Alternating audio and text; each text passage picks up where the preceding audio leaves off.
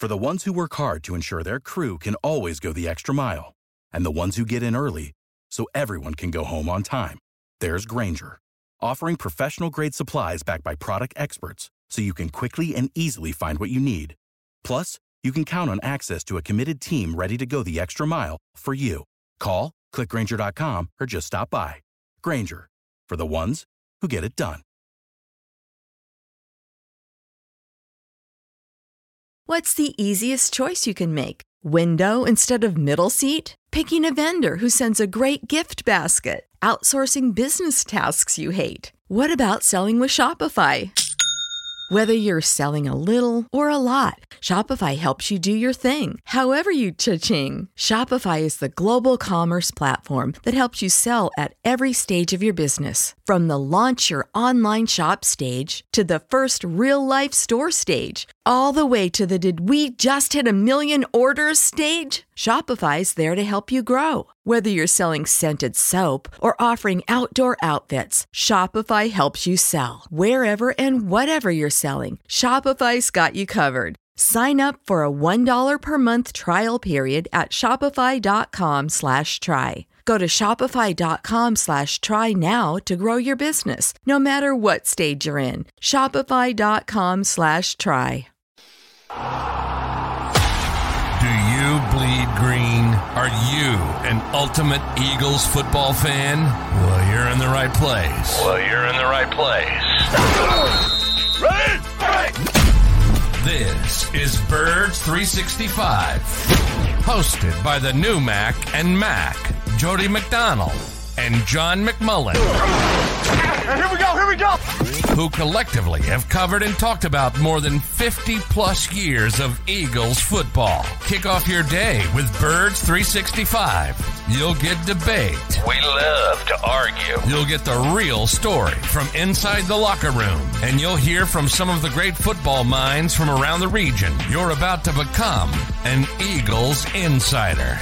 Get in the game. Join Jody Mack and Johnny Mack and join the football community that flocks to Birds 365. Birds 365 starts right now. Welcome to the NFL. Let's go! Let's go! Go!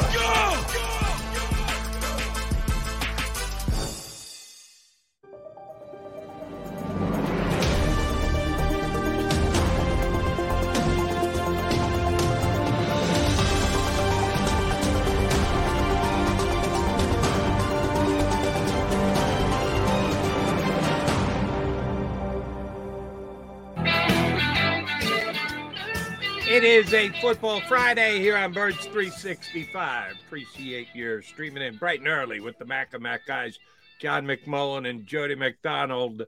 Yeah, we got a weekend coming up. But before we do that, we got some actual Eagle action, Johnny Mac, some signings to talk about and rookie practice today. Today, the first day of gathering of the newest Philadelphia Eagles. Yeah, rookie camp starts today at the NovaCare Complex, the exhaustive 2-day rookie camp. I think they'll be on the field for 45 minutes, maybe. We'll see.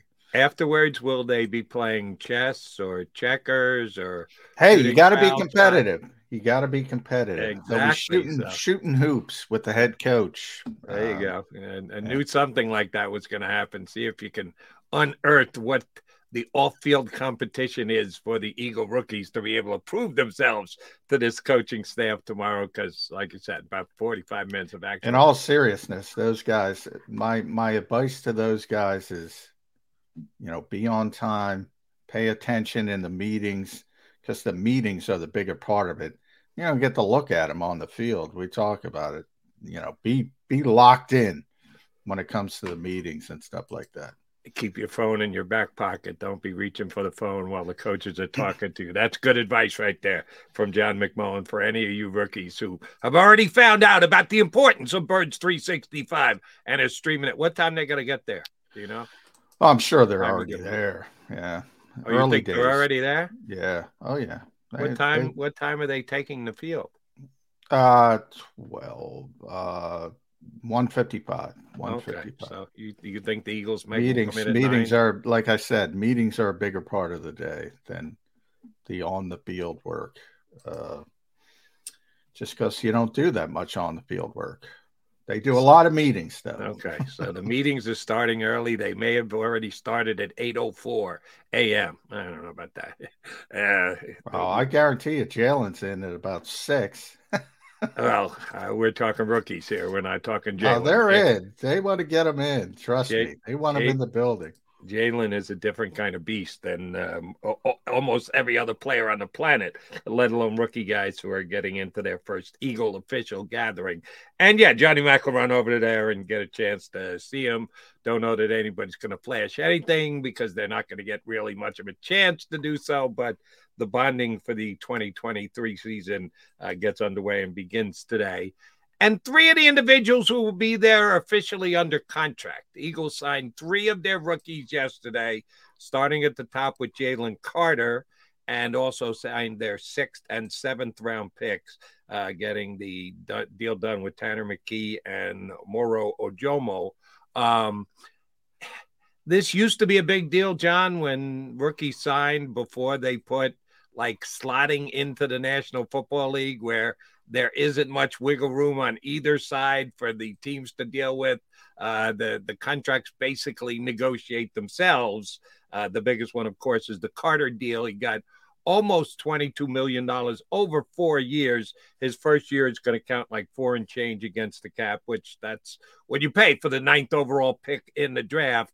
There is a little wiggle room, and he got, I think I read a little over $1 million over slot for 4 years, which means about $250, $250,000 each year. Love to say how much the Eagles thought of him and if he was going to fight. It's pretty much done ahead of time, is it not? Yeah.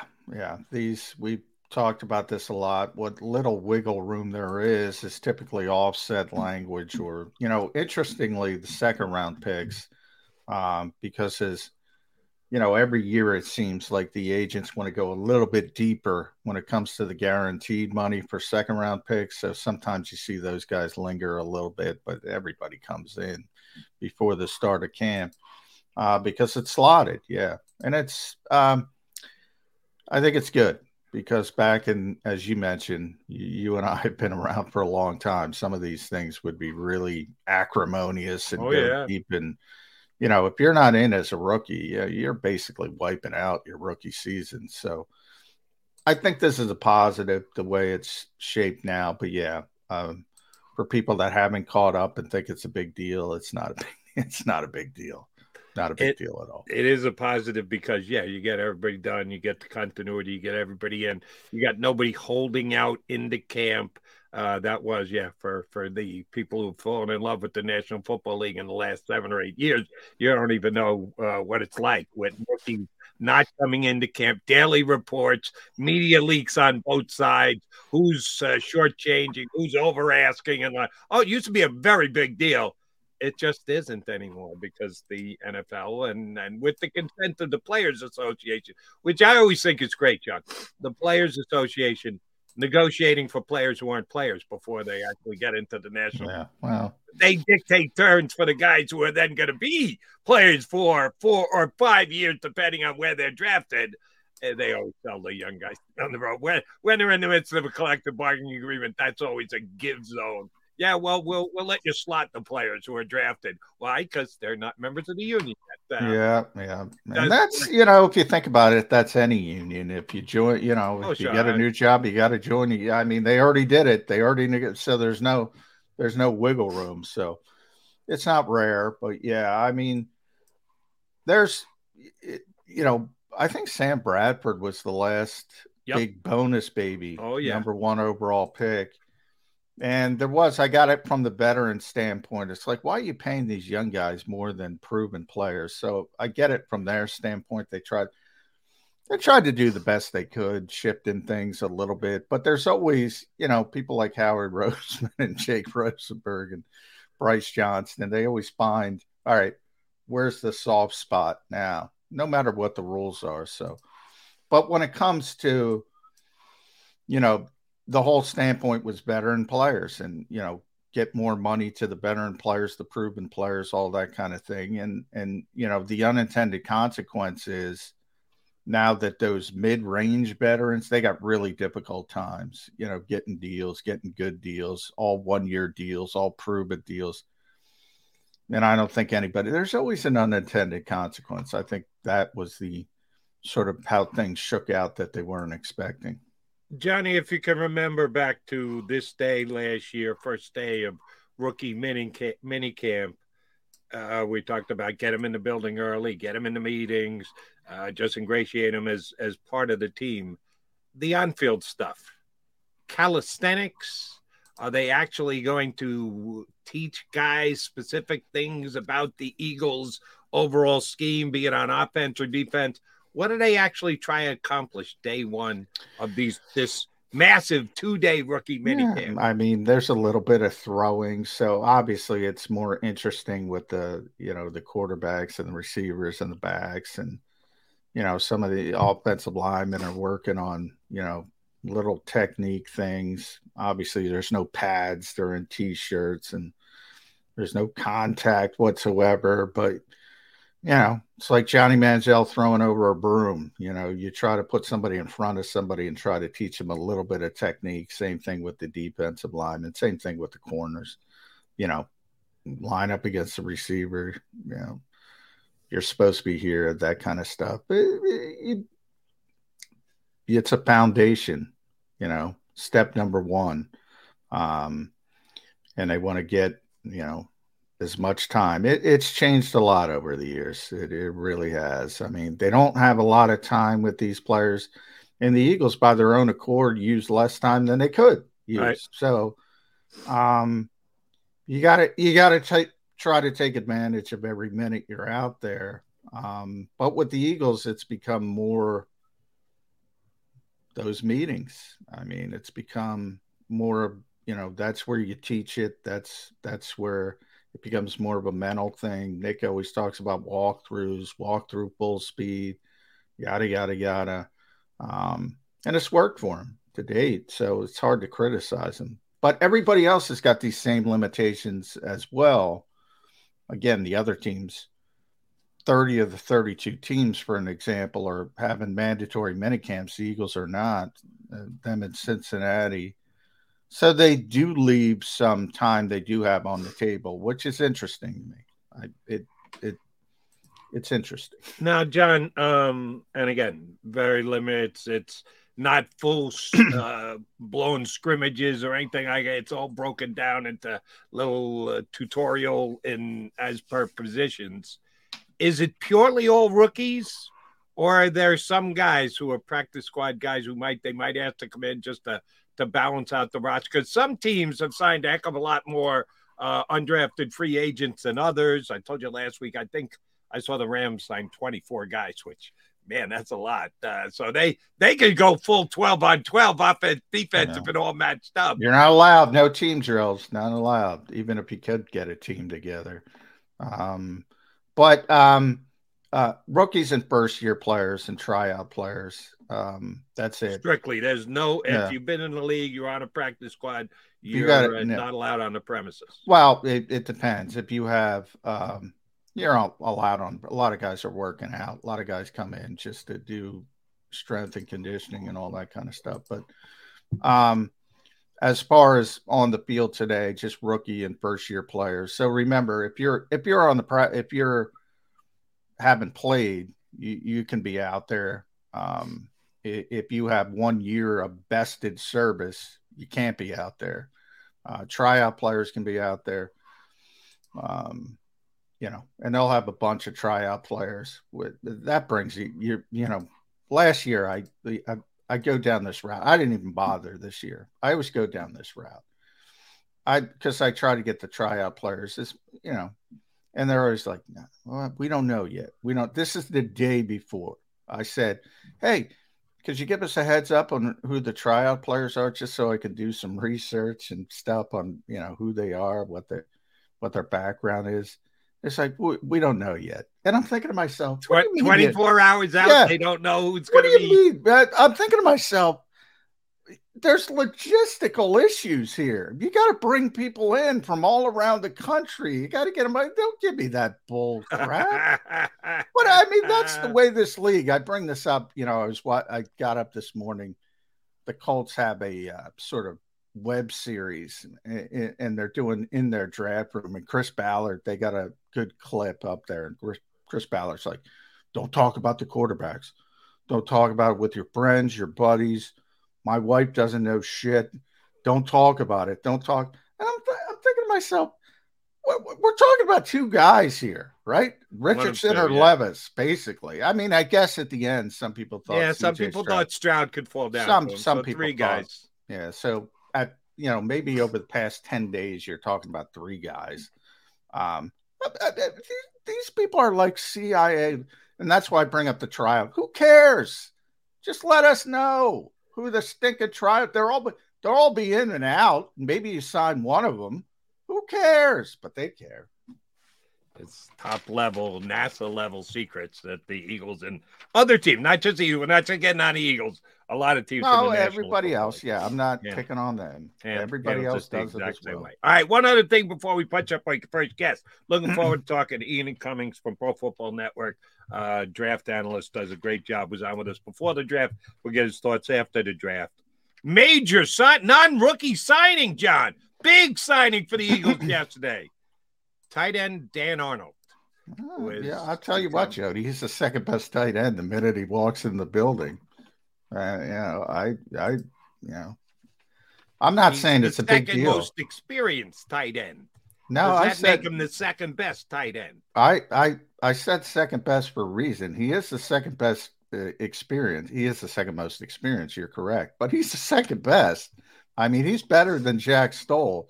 He's better than Grant Calcaterra. We'll see. I mean, he's 28 years old. He's a good receiver. He's a receiving guy. He's not a blocker. He came in, I think, when he was a rookie, he was like 6'5", whatever, 225. He was really, he's a glorified, oversized receiver. Now he's about 240-ish. He could move a little bit. If you remember when he got traded to Jacksonville, he had a nice little run. Trevor Lawrence as sort of his security blankets, like a 5-6 game run. He can do some things in the passing game. I think it's an interesting signing. Sounds to me like you think he's a lock to make this team. Unless he shows up and he's got nothing left, and he's 28, I don't see why he's got nothing left. I think he's going to make the team. I think he's better than what they have. I really do. Okay. Remember, May 1st, May 2nd, whatever it was the cutoff of guys counting towards potential compensatory picks. So you saw this wave around not just the Eagles, this sort of mini wave of veteran players signing deals because guys aren't concerned about compensatory picks down the road. Right. He's in that category. So he's more than I'm not going to overstate it. He's more than just nothing that you're bringing in from competition. He's a legitimate player. The Eagles now have eight tight ends on the roster. If you count in the undrafted free agent that they signed, they're going to keep 3 on the, and it's not a given. It's 3. They had 3 for the great majority of the year last year and 1 on the practice squad. So there are 4 guys who are not going to be here afterwards. Yeah, I'll go ahead and predict that Dan Arnold is not one of them. I think it's good for competition. I think you bring him in and you let him show you what he can show you. I think he's one of those guys who, because he had some good games against the Eagles are more interested in him than other teams. 9 catches last year. And he was their starting tight end from the previous year. They felt so good about him. They went out and got Ingram from the Giants to replace him as their starting tight end. I'm not knocking the signing, but if you're looking for a prediction on the signing, I don't think he's going to be a Philadelphia Eagle at the start of the 2023 season. But that's what the coach likes, Nick Sirianni, competition. Let him come in and compete. And Arnold certainly will be given a chance to do just that. All right, he's McMullen. I'm McDonald's. It's Mac and Mac Birds 365. Last day of recapping the draft. Next week, we'll be talking more about Thursday and the schedule that's coming out for the Philadelphia Eagles. And, oh, by the way, something we won't have to discuss this year. Well, no, I shouldn't say this, because we talk about it before the season starts as to, how tough a schedule is or isn't. And then they start actually playing the games. And then you see the game that you thought was going to be a tough game. Oh, no, the Eagles are going to be double-digit favorites in that one. Or a game that you thought, that's a cakewalk. They're playing pretty well. We might so it does change on the fly. But during the offseason, we can evaluate the toughness or the easiness of the Eagles' schedule. Last year, it worked out in the Eagles' favor. They did not have, in comparison to other NFL teams, a killer schedule. On paper, the Eagles are going to have a much tougher schedule this year than they did last year. And the conversation on that will begin next week with the release on Thursday. But we're still in wrapping up the draft mode. So Ian Cummings from NFL Pro Football Network is going to join us next here on Birds 365. Do you stream on a Roku, Fire Stick, Google TV, or Apple TV? Now you can watch 6ABC 24/7 with the 6ABC Philadelphia streaming app. And the big story on Action News? Search 6ABC Philadelphia and start streaming today. Go to get your game on. Go for the beers. Go for the cheers. Go for the hit and the hits. Go for the stakes and the stakes. Go to get your parlay on. Go to get your party on. Go for the scene. Go for the screens. Go for the gallery. Go for the win. Go to Ocean. Visit theoceanac.com to plan your visit. The greatest fans on earth. It's a bold statement, but would you expect anything less from Philadelphia? 58 years of heartache creates a toughness, a grit, a resolve not found in most. Sure, our prayers were answered, but now that we've had a taste, we're looking for more. Pondley Hockey, official partner of the Philadelphia Eagles.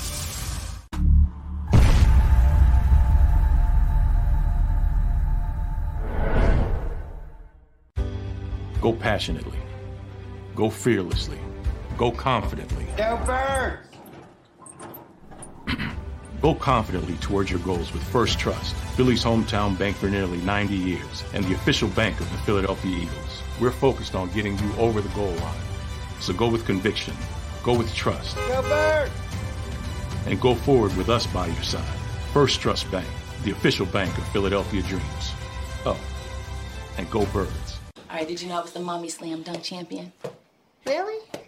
Yes, really don't sound so surprised. Let's see it. Oh, you're ready. All right, here we go. Let's hear the crowd. So go to right, go to left, fake them out. Mama, go up, mama! She did it. Again? You can't avoid gravity, but United Healthcare can help you avoid financial surprises by helping you compare costs and doctor quality ratings. United Healthcare. Uh-huh.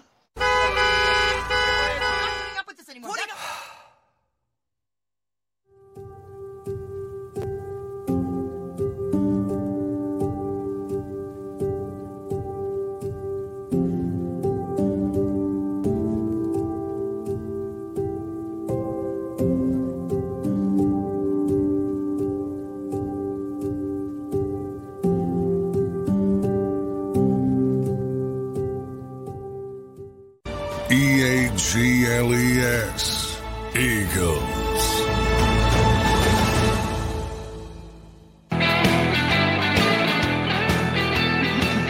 You got the Mac and Mac guy, John McMullen and Jordan McDonald here hanging with you on Birds 365. And we got one of the best draft analysts around.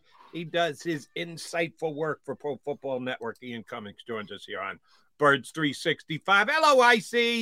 You take a deep breath since this draft is come and gone? I have a few deep breaths. I need a few more, but we're getting there for sure. You got to get on 2024, Ian. I know. That's what I was doing this morning. Actually, I felt bad.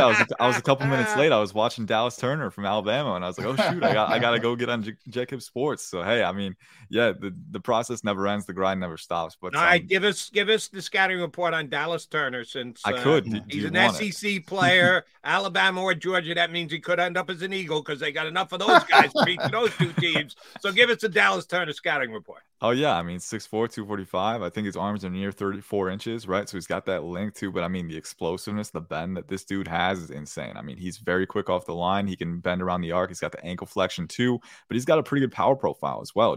It kind of shocks you because he's only 245. He's a little lean, but when he leverages his hips and kind of fully extends, he can knock guys off their center of gravity, man. I'm a big fan of the tools. He's got to, I want to see him keep growing in the hand usage aspect, but all of the physical traits are there for him to be an early first-round pick. Boy, we can get Hassan Reddick, Nolan Smith, and boom, boom, boom. Who knows? But yeah, too early we won't hit you up with too much 2024 yet. So we'll start with 2023, and a lot of flowers given out to Howie Roseman. What were your thoughts on the Eagles, their process, getting two talented Georgia players in the first round? Yeah, I liked it a lot. And I think especially, we talked before the draft, targeting the defensive line, both defensive tackle and edge. Those are kind of two of the biggest needs in the long term for them. So getting Jalen Carter alongside Jordan Davis, right? And we talked about Carter too, the character concerns, right? The off the field concerns that were kind of hovering over him. I think getting him in a proper supporting cast, especially Georgia teammates to kind of help him guide him along too, could be a very good environment for him. So I was a big fan of that fit at 3-tech as well.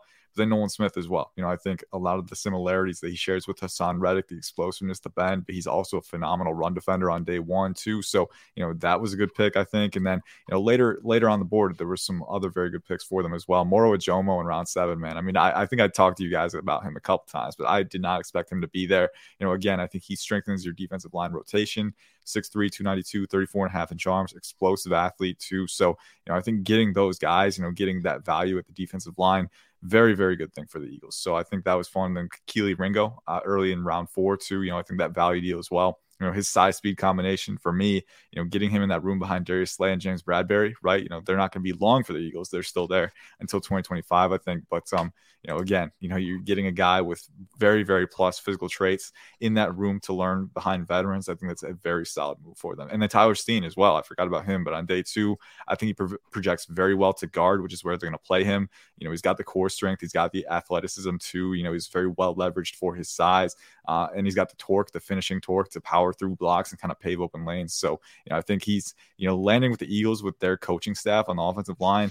Very excited to see what they can do with him. Overall, I think it was a really good class. I think especially early on, they got the value, but later on too, I think he really took advantage of some of the high value deals that were there. All right. So you're going to have to play guess along with us, because John and I have been speculating all the guests we got on this week.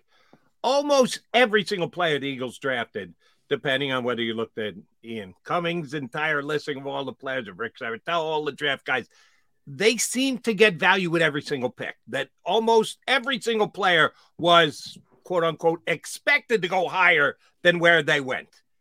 How does something like that happen? Does Howie Roseman have a magic wand that he gets these guys to drop?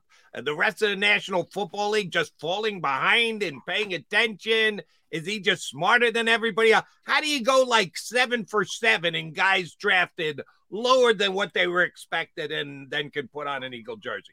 Yeah, I mean, maybe he does have a magic wand. I don't know. We'll have to kind of do an audit there. But no, I think, especially after round 1, the variance from board to board across all 32 teams increases exponentially, right? So, we all have our media boards and we try to do our best to convey to the public, who you can expect to go where, right? But media boards are imperfect. Media analysis is imperfect, right? The teams have more information to go off of. The teams have very specific preferences that they operate with, and it's different for every single organization. So, the fact of the matter is sometimes guys just fall because of that, right? How the board stacks for teams with their different preferences, their different experiences and perspectives. I think, that variance is always so fun to watch because, like, prospects like Brenton Strange going to the Jacksonville Jaguars on day 2 or Juice Scruggs going to the Texans, right? We didn't expect that, but hey, you look at it and you can kind of look at the traits and you can see you're like, okay, I can kind of understand the reasoning for why they went that high. But just picks like that, you kind of throw a wrench into the process, increase the variability. And on day 3, it's even greater because, like, you go to round 6 or round 7, some teams might have guys that they still had day 2 grades on that are still available, right? So the variability, the variance, across all 32 teams, it's just so difficult to account for from a media perspective. And I think that's why some guys fall. Maybe the Eagles, it looked good for them, but maybe another team that kind of maybe reached in the eyes of the public is still very happy with their picks. So, that variance, I think, is ultimately the main factor. Yeah.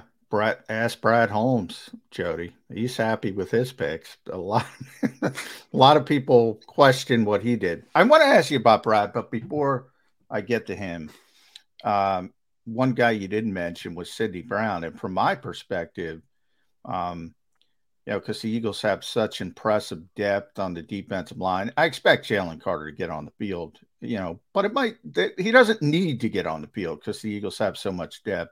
Nolan Smith, even more so. Tyler Steen, players like that have chances to play, but they don't need to play. Mm-hmm. I think Sidney Brown needs to play right away. And it's interesting, the pick from my perspective, because he played mostly in the box near the line of scrimmage, and the Eagles kept talking about post safety. So it's clearly a projection. Do you project him to have that ability to play that post safety position in the Vic Fangio type defenses around the NFL? I think you could. I think he has the speed and explosiveness to do it. I would rather play him in the box a little more often just because we've seen it succeed. We've seen that he's very, very effective there with his closing speed, with his physicality, his ability to process route patterns, in the short and intermediate ranges. I think that's something that he does very, very well. So I wouldn't want to take him away from that full time. But I do think he has the projected versatility, the fluidity and smoothness and coverage.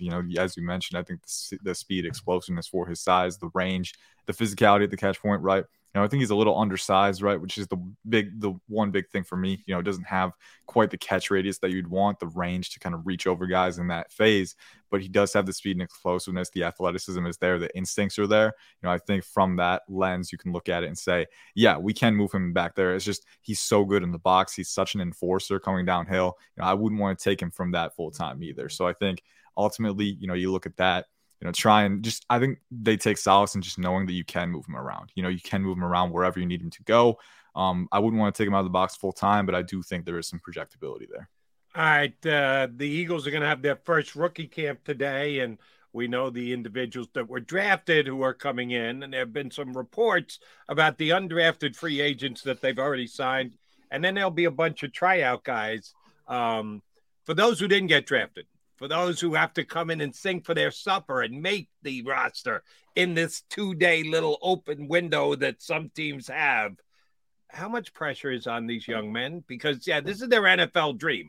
And I'm sure there's a couple guys you would know more than me who wasn't on a roster year 1, got that tryout year 2, or maybe even year 3. Shoot, now we got USFL and XFL for guys to at least keep playing football and the like.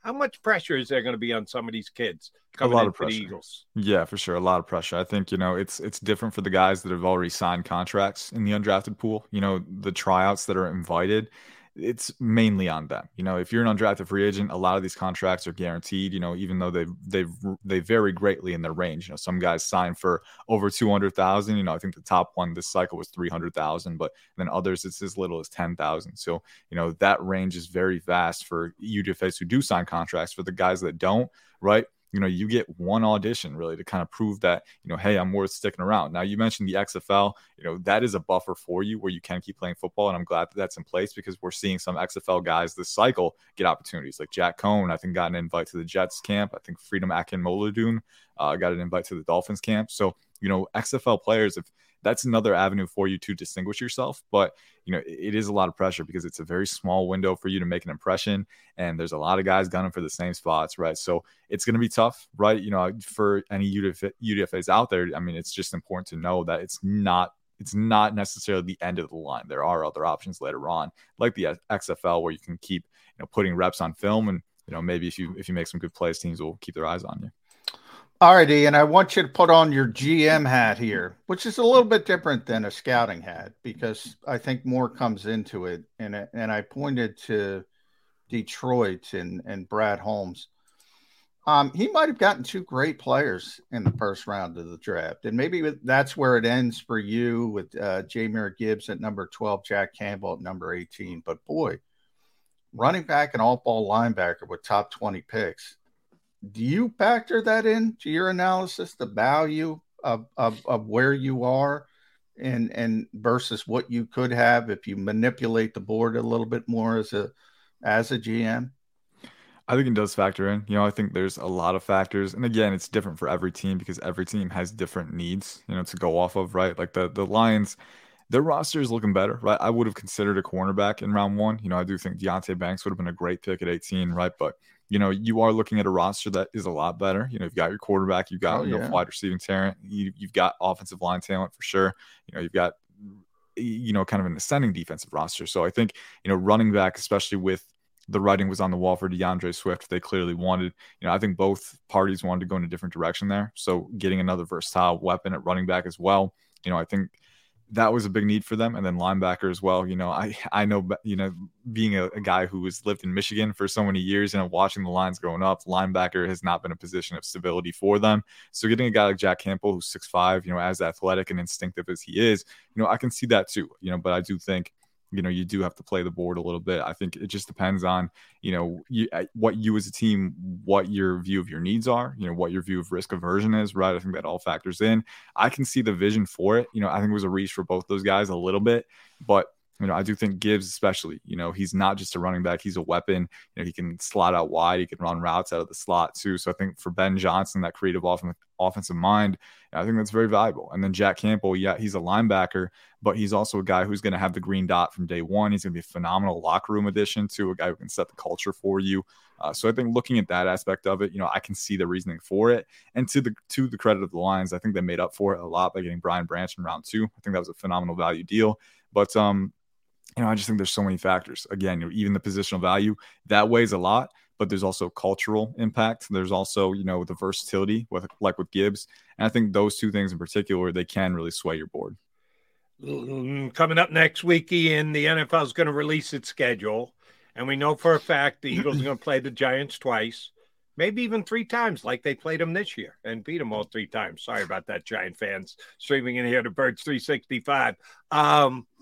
I think the Giants actually had a sneaky good draft. The Eagles had the best draft in the division. They were the best team and they had the best draft, but I think the Giants at least kept pace. Right? The football team, the Commanders, call them whatever you want, not so much. And I don't think the Cowboys did all that much to help themselves. Quickly, if you want to go through them, but most importantly for me, the Giants. Giants' second best draft in the division behind the Eagles. Is it close, or how do you rate all 3 of the NFC East drafts other than the Birds? Yeah, so I probably would have had it Eagles, Giants, Commanders, Cowboys. And I think, it's subject to change, right? As a media analyst, I want to reiterate, we don't know how these picks are going to pan out. We really don't. We got to give it the time. And there's some classes in the past that looked kind of iffy on the surface, but really aged well over time. So the Cowboys class could be like that. I think Mozzie Smith adds something very valuable to that defensive line. They got some nice depth pieces on day 3. I think Washington, the big thing for me is Emmanuel Forbes was not quite the best corner on my board at that point, but he's a playmaker through and through. Jartavius Martin, very versatile slot defender too. So, they got some edge depth as well. They got very good offensive linemen and Ricky Stromberg.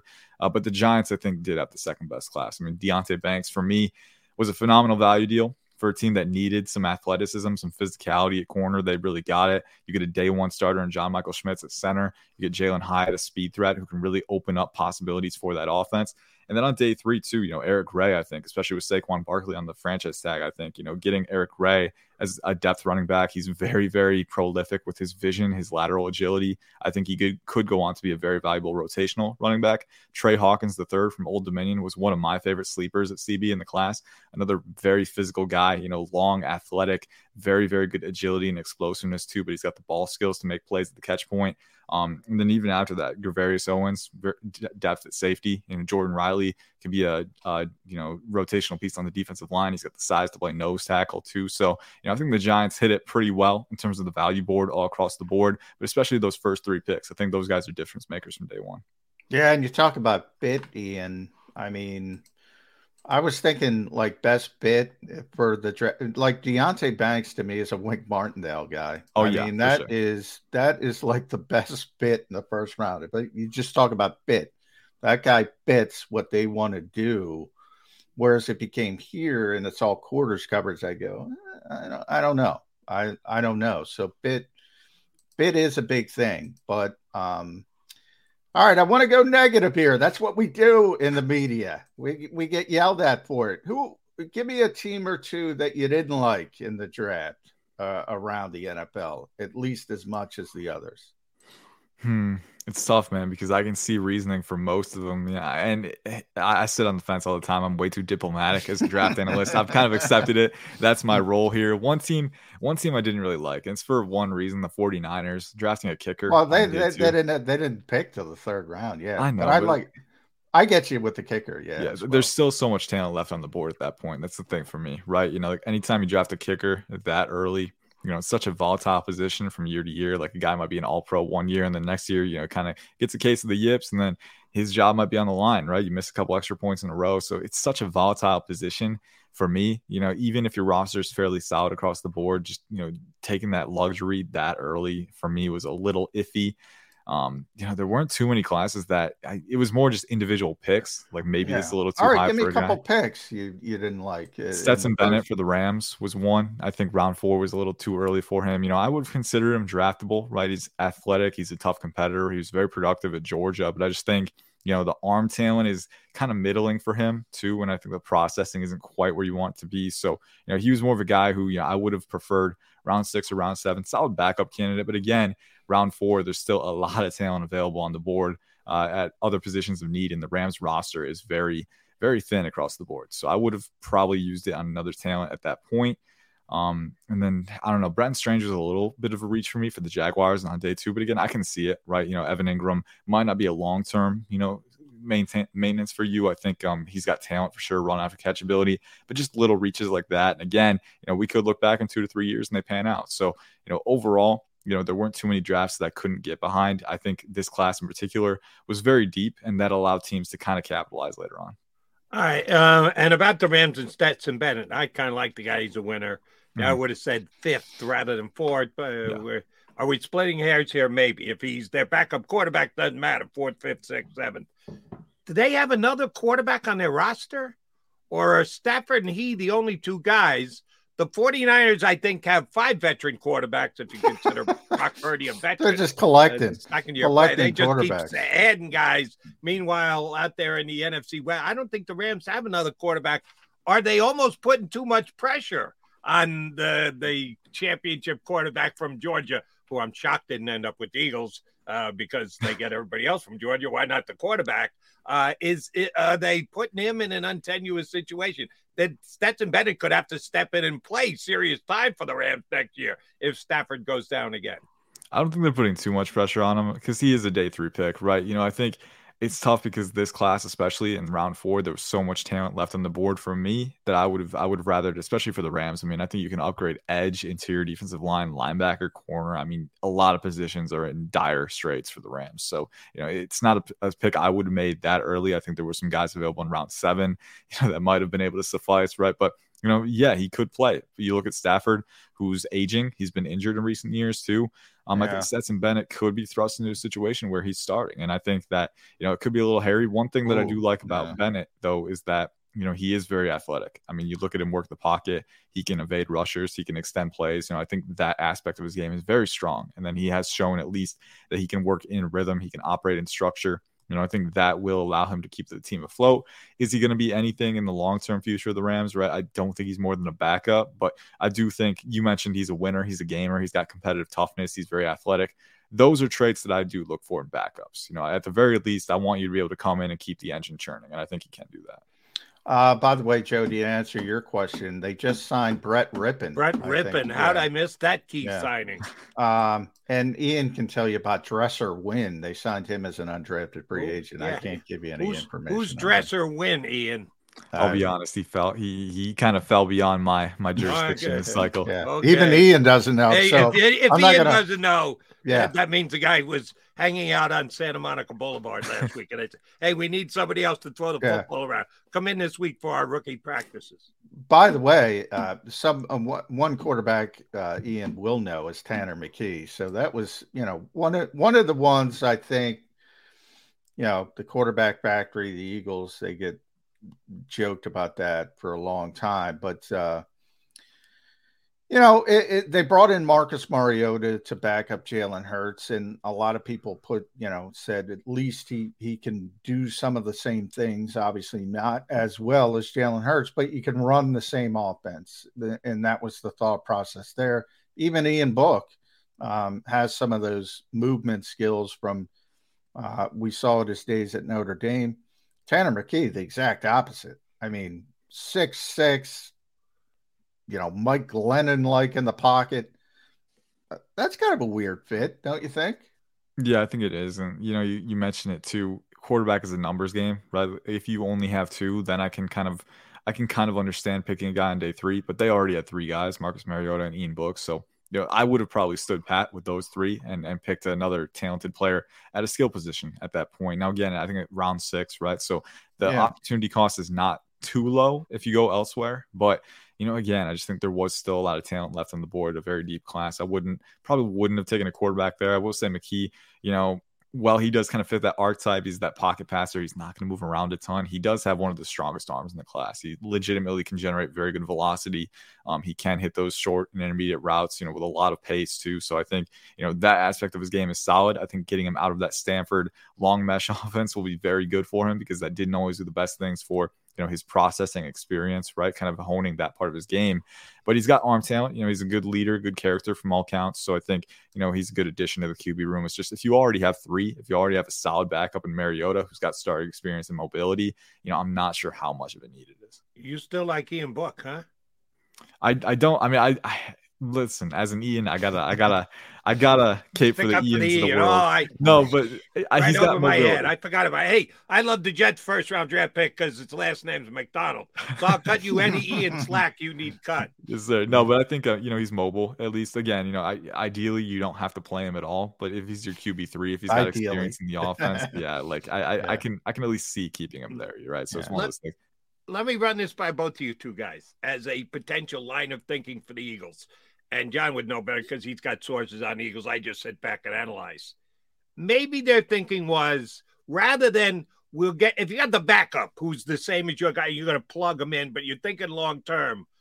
We want the opposite of the quarterback that we have. Not the same. We want the opposite because, we can prep. We can get ready. We can get our guys up to speed. Hey, when we change this position, the offense changes and your responsibility changes. We want you up to speed to be able to play these both different ways. And oh, by the way, let the defense figure it out. That they're prepping all week for Jalen Hurts and the way he plays. And hey, we got to watch the run and the RPOs. They're bringing in this other quarterback. And the Eagle offense changes on the fly. Defense might not be ready for that. Any chance that's their line of thinking as to why they took a standstill quarterback? It could be. I mean, I think it's a little difficult to make those infrastructure changes from week to week if you need to, right? I would rather have a guy who has similar tools so that you don't have to make those changes, because that's more on your plate in mid-season when there's already a lot on your plate, right? I'd rather have a guy who has similar tools so you can kind of keep it flowing without too much obstruction there. So it might help on the scout team, I guess, if you're playing a pocket passer on a particular week to have a legitimate pocket passer. But I mean, I think we're smarter than the other team. But I will say Nick Sirianni loves Phillip Rivers. I said loves him, and he is very competent in working with a quarterback like that. I think he's just trying to find a good quarterback and trying to develop him, and he sees some traits in the kid he likes, and he's not fearful of changing his offense because he's done it so many times. Phillip Rivers to Jalen Hurts. That's pretty. It's a pretty drastic change. So I think he's kind of comfortable with it.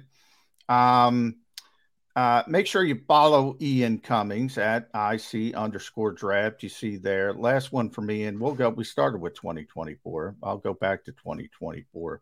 We've seen this in the past with quarterbacks. I mean, there's a lot of hype early for Sam Howell.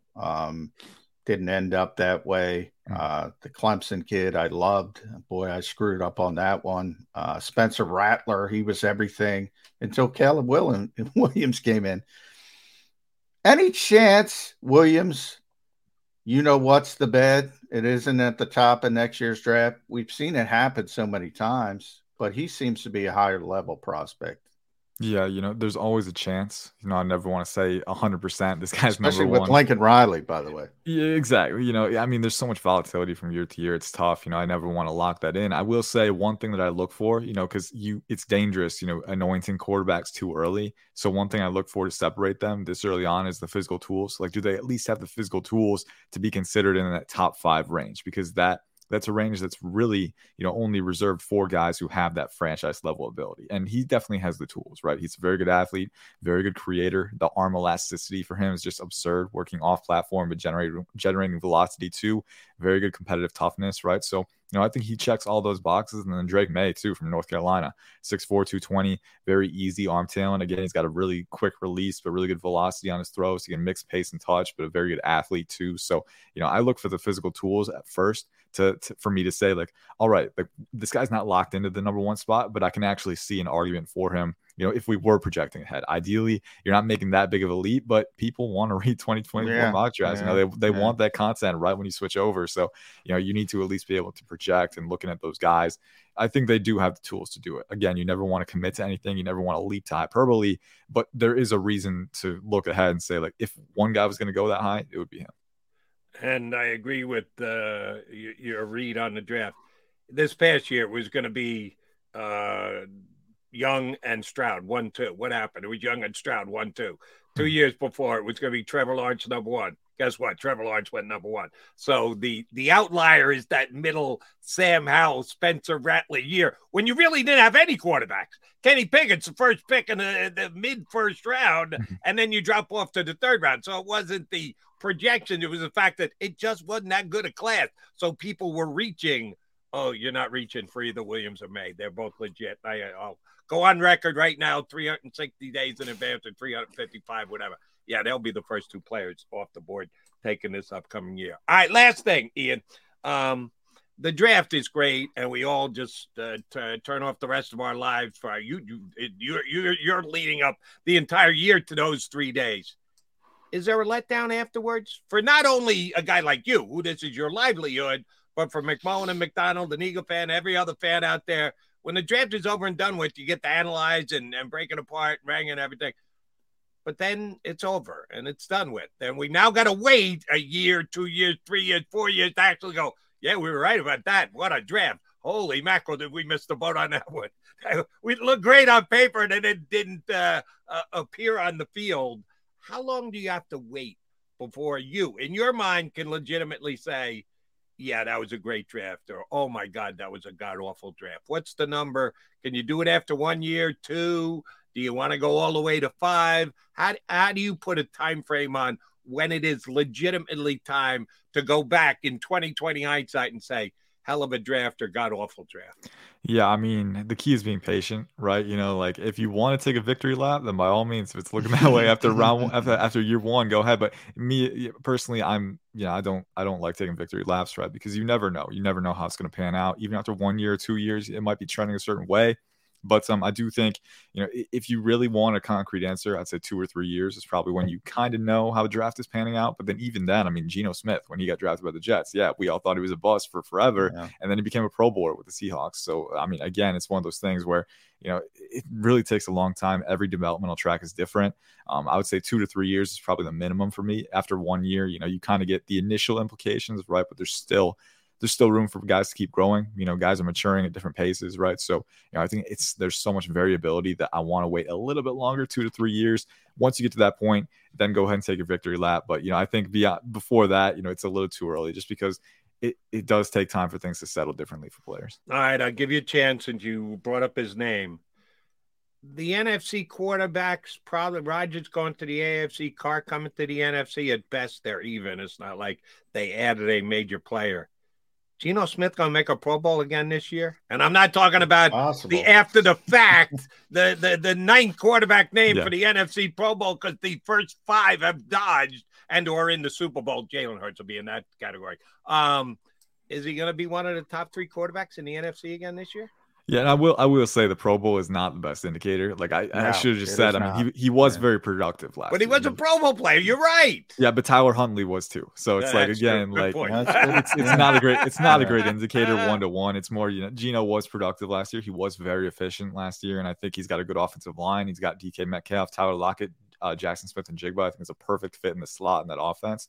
I think he's got the firepower to do it, the blocking. I think the one thing is just, are we going to see a regression from him? Because he was very good, but he was better earlier last year. He started to fall off a little bit down the stretch. So I'm curious if we're going to see a regression. I think he's got the athleticism, the processing, the accuracy to be very good, but hopefully he doesn't fall off the cliff because I think it's been a very good kind of redemption story in the NFL. Yeah. All right, since you went to the Seahawks now, we're keeping Ian here. He just keeps giving me other questions I want to ask. Zach Charbonnet was one of my favorite players coming into the draft. I thought that he was a perfect fit for the Eagles. If there had been a possibility they could move up in the second round, knew they weren't going to use either of their first on him, knew they'd never get him with the third, so I had to be the second, and they were drafting late in the second. And, of course, he goes mid-second to Seattle. They've already got Walker there.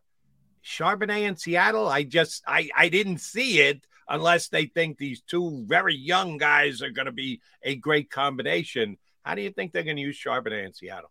Yeah, I think you're looking at a guy who's a little more of an early down runner, which is kind of interesting because I think Walker, was kind of trending up towards having that volume last year. But I think Charbonnet, around 6 foot, 220 range again. So he's got the mass for sure. He's got the density. He's a hard charging runner in open field. Not the most flexible guy. I think he can be a little stiff in the hips sometimes. But again, he's got foot speed, physicality, contact balance for sure, explosiveness up the field too. So I think he's that early down guy. Maybe in goal line situations too. He's got a little more mass to plow through than Walker does. But I think you kind of mix and match. You can kind of ride the hot hand for sure. And I thought it was, I wasn't expecting them to pick a running back, but I do think neither was I. The Seahawks. I don't think anybody was. Everybody knocked him for that, but I like the Seahawks draft. I mean, you need a stable of running backs nowadays. Yeah. So you need multiple guys. And I think especially, for the Seahawks, they've proven in the past. I mean, they kind of did it with Walker when they still had Rashad Penny. Like, if there's a good running back that we like, we're going to take him, right? So I think, getting Charbonnet and Walker. And at number 52, I don't have a problem with it. If it were, 30s, I'd have a problem with it. But I thought, they had a top 5 draft to me, the Seahawks. I think they're really, I think their roster is better than most people understand. I think they're a good team. I really do. Yep, they got Derek Hall from Auburn in round 2. I was a big fan of that fit. I think they scored some value in most. I like Bradford at the guard, well. Athletic. He's powerful. He's a refrigerator in open space, man. Then Witherspoon and as you mentioned before, and Jigba at the top. I mean, that's tremendous at the top. Yeah, I like. Yeah, but if you're the 7th pick in the draft as a cornerback, how good do you have to be? That's pretty high pick to be. I know. Fifth pick. Excuse me. I know we talk about linebackers being underrated and running back being underrated. Corners are still evaluated pretty high, but at number 5, your guy Sauce Gardner, baby, corners come off the board at number 5. Your guy Sauce Gardner gave everybody excitement. So did Patrick Surtain, is a great player, and J.C. Horn is really good. So the interesting thing with those guys is Sauce and Pat Surtain had the size and athleticism that Devin Witherspoon lacks. That was kind of surprising to me. But Witherspoon is very instinctive in coverage, high energy athlete. He's a gnat. He'll get in your grill. I love the physicality, the production. I think I could see it. Right, it was a little early for me, but I think you need the traits. Right, you need to be like 6'2". You need to be very athletic. You need to be long, physical. Right, but I like Gonzalez better. I will say that. Maybe that's why I'm questioning fell a little bit. I think Gonzalez is going to turn into a better player. But as talented as he is, man, no one brings the physicality that Witherspoon has. So I will say that. Okay, and that plays well in Seattle. Ian, good stuff. Appreciate it. Whenever you come aboard, we'll certainly be touching base when the season starts again, and we start asking about, hey, how about 3 weeks in? There's no question the 2 quarterbacks are the best in the draft. Or where'd this other quarterback come from? Yeah, we'll get you back on again and start picking your brain again. Thank you very much for doing it with us today. Yep, Thanks, thank you. Ian. Appreciate it. Check out his work at profootballnetwork.com. Ian Cummings here with us on Birds. You know, by the way, Jody, real quick, I know we got to hit the break because Kyle Brandt did his NFC and AFC quarterback tiers. I thought he did a really good job in the NFC. He had, because you brought up Geno Smith, he had him in tier 3. So he separated them. Yeah, AFC, NFC. Yeah, obviously the AFC is much better, but his NFC tier, Jalen Hurts was the only one in tier 1, which I agree with. I think he did a really good job with it. Geno was in tier 3, which is still good in that conference. Who was in tier 2? Tier 2 was Dak, which should be Stafford, and Cousins was tier 2. Tier 3 was Goff and Carr and Geno. And I agree with. Out of those rankings, I would say he's under-ranking Goff. Goff had a damn good year. Yeah, I don't have a problem with moving Goff up to. I said that before. He'd be in the conversation. To be honest, I think he's better than people think. I think he might be the second best quarterback in the NFC. I've been saying that for weeks, but he's got to do it a little bit more. I think he's got to prove it a little bit more. He had a bad ending with the Rams, and I think that still carries over a little bit, but I think he's gotten a lot better. I think he might be at the end of the year. I think he might be the second best quarterback in the NFC. I wouldn't have a problem putting him right there right now off the year that he had last year. All right, he's McMullen. I'm McDonald. It's the Mac Bird 365, guys. We got plenty yet to do, including talking to our buddy Kevin Kinkead from Crossing Broad. A little bit of different look at the Eagles. Love the. By the way, Kinkead's slumming. I looked at Crossing Broad yesterday. He's talking to Josh Shapiro. He's talking to the governor of Pennsylvania. He's slumming coming on with us. Well, then we won't point out the fact that he's slumming because we'd like to have him on the show again down the road, John. Yeah, kind of keep that one under your head. I'm just talking about the governor. That's a good get. That's a good get. You know how to book flights and hotels. All you're missing is a tool to plan the travel experiences you'll have once you arrive. That's why you need Viator. Book guided tours, activities, excursions, and more in one place to make your trip truly unforgettable. Viator has over 300,000 travel experiences to choose from. Everything from simple tours to extreme adventures and all the niche, interesting stuff in between. So you can plan something that everyone you're traveling with will enjoy. Real traveler reviews give the inside scoop from people who've already been on the experiences you're considering. So you can plan with confidence. Free cancellation helps you plan for the unexpected. And 24/7 customer support means you can travel worry-free. Download the Viator app now and use code Viator10 for 10% off your first booking in the app. Find travel experiences for you. Do more with Viator. For the ones who work hard to ensure their crew can always go the extra mile, and the ones who get in early so everyone can go home on time, there's Grainger, offering professional-grade supplies backed by product experts so you can quickly and easily find what you need. Plus, you can count on access to a committed team ready to go the extra mile for you. Call, click Grainger.com, or just stop by. Grainger, for the ones who get it done.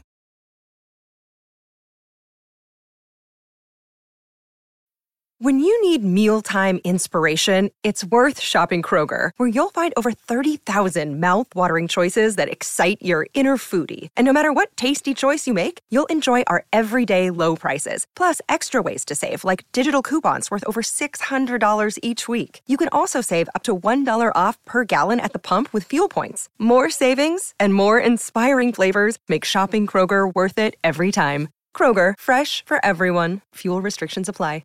Oh, more job proud. You want to ask him about the governor? You go ahead and ask him about the governor. He's John McMullen. I'm Jody McDonald. You got Birds 365 on. Stay with us.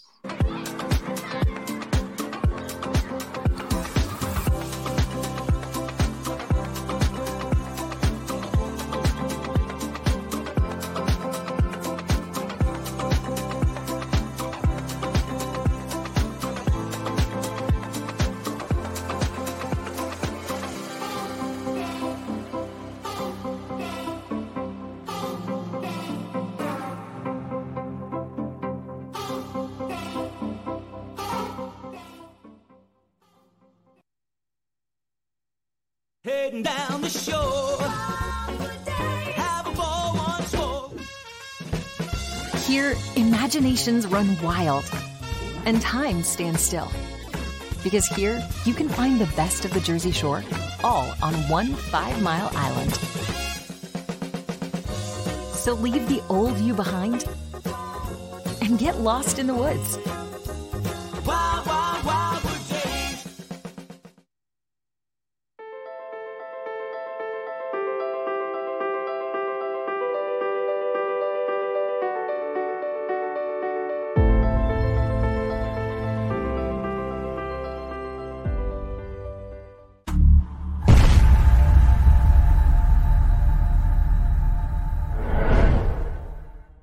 Score and save in southeastern PA and Delaware with Colony Pools this football season, and let the experts close your pool with a custom Merlin safety cover in green for the birds. And if you join our Winter Watch team, we'll give you another 20% off, and Colony Pools will handle it all. Keep your tiles on your pool, not in your pool. Fly with Colony right now, birds fans. Visit flywithcolony.com. Hi everybody, my name's Jason Lombardi. I'm an inspector at DryTech. At DryTech we offer 3 major services, the first one being basement waterproofing, the second service we offer is foundation and structural repairs, and then the third service that we offer is mold remediation. If you feel you are having a waterproofing issue, give DryTech a call or check us out online.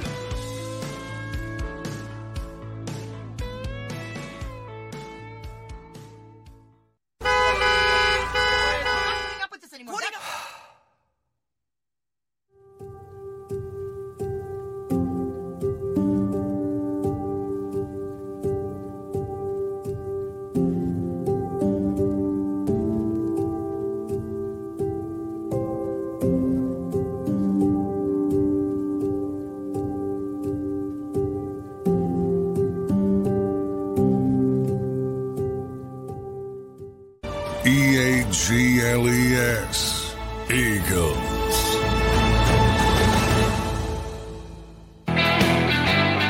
That's what we're all about here on Birds 365, EAGLES.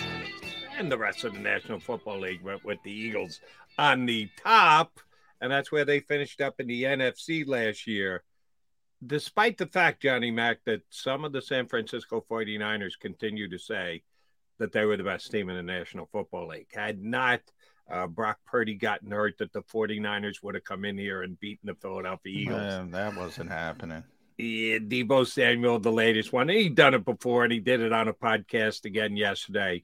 Yeah, we're playing with 10 men. Well, it's kind of your organization's fault that Josh Johnson's got to go in and play quarterback when Deebo Samuel goes down. Nobody held a gun to your head and said he must be the biggest journeyman in the history of the National Football League. It's got to be your backup quarterback in the NFC Championship, Deebo. Don't tell the rest of the world. Ask your general manager why that was the case. Well, I don't get it, John. Why some of the players and fans, too, can't just handle the way that they describe what happened in the NFC Championship game correctly. If the quarterback doesn't hurt himself and he stays in, I absolutely believe it's a closer game.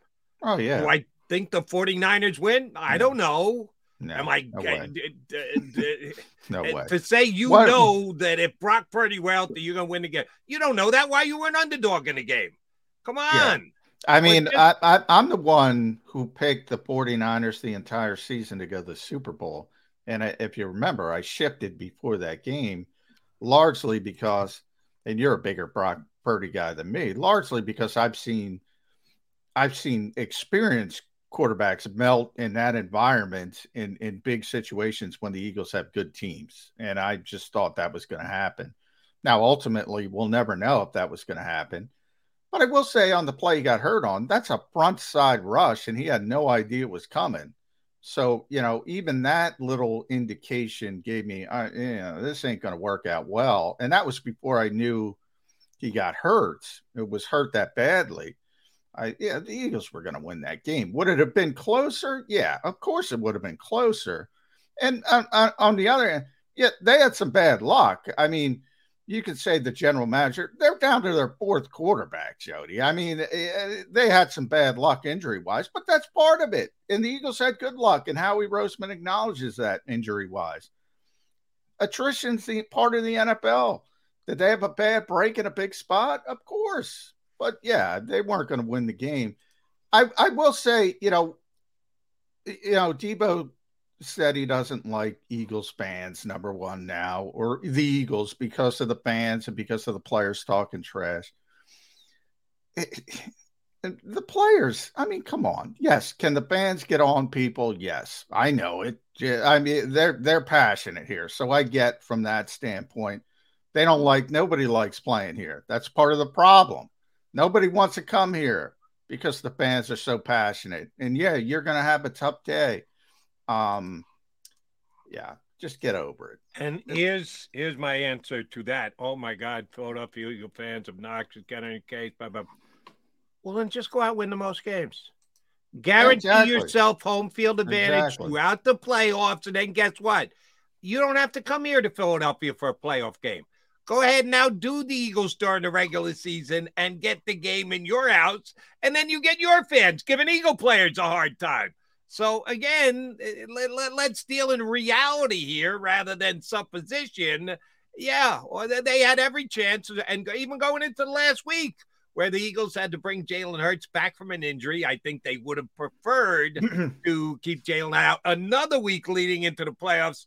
But the 49ers got within a game, and the Eagles said, all right, we got to stop this stuff. We got to make sure we lock up home field advantage. Yeah. They did, so Debo, suck it up, and you're going to have to deal with Eagles fans. And, I have no problem with a player having confidence in his team.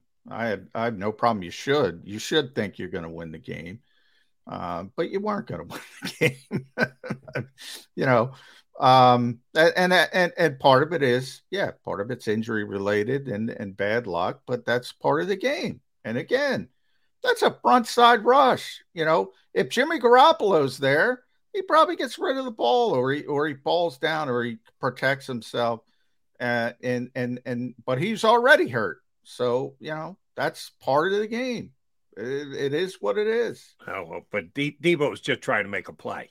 And if you got a problem, John, with a quarterback trying to make a play, got to take a peek at the Eagle quarterback, because he tries to make a play on every single play. But he protects himself. I want a quarterback that wants to be able to make a play, not a guy who's going to drop or. No, I know you like Brock Purdy. I'm just saying, in that moment, I said this is not going to work out well for the boy, and that was before I knew he was injured, because you got to have better pocket awareness, especially when Hassan Reddick is coming from your front side, and he's a young quarterback. Maybe he'll gain that in the years.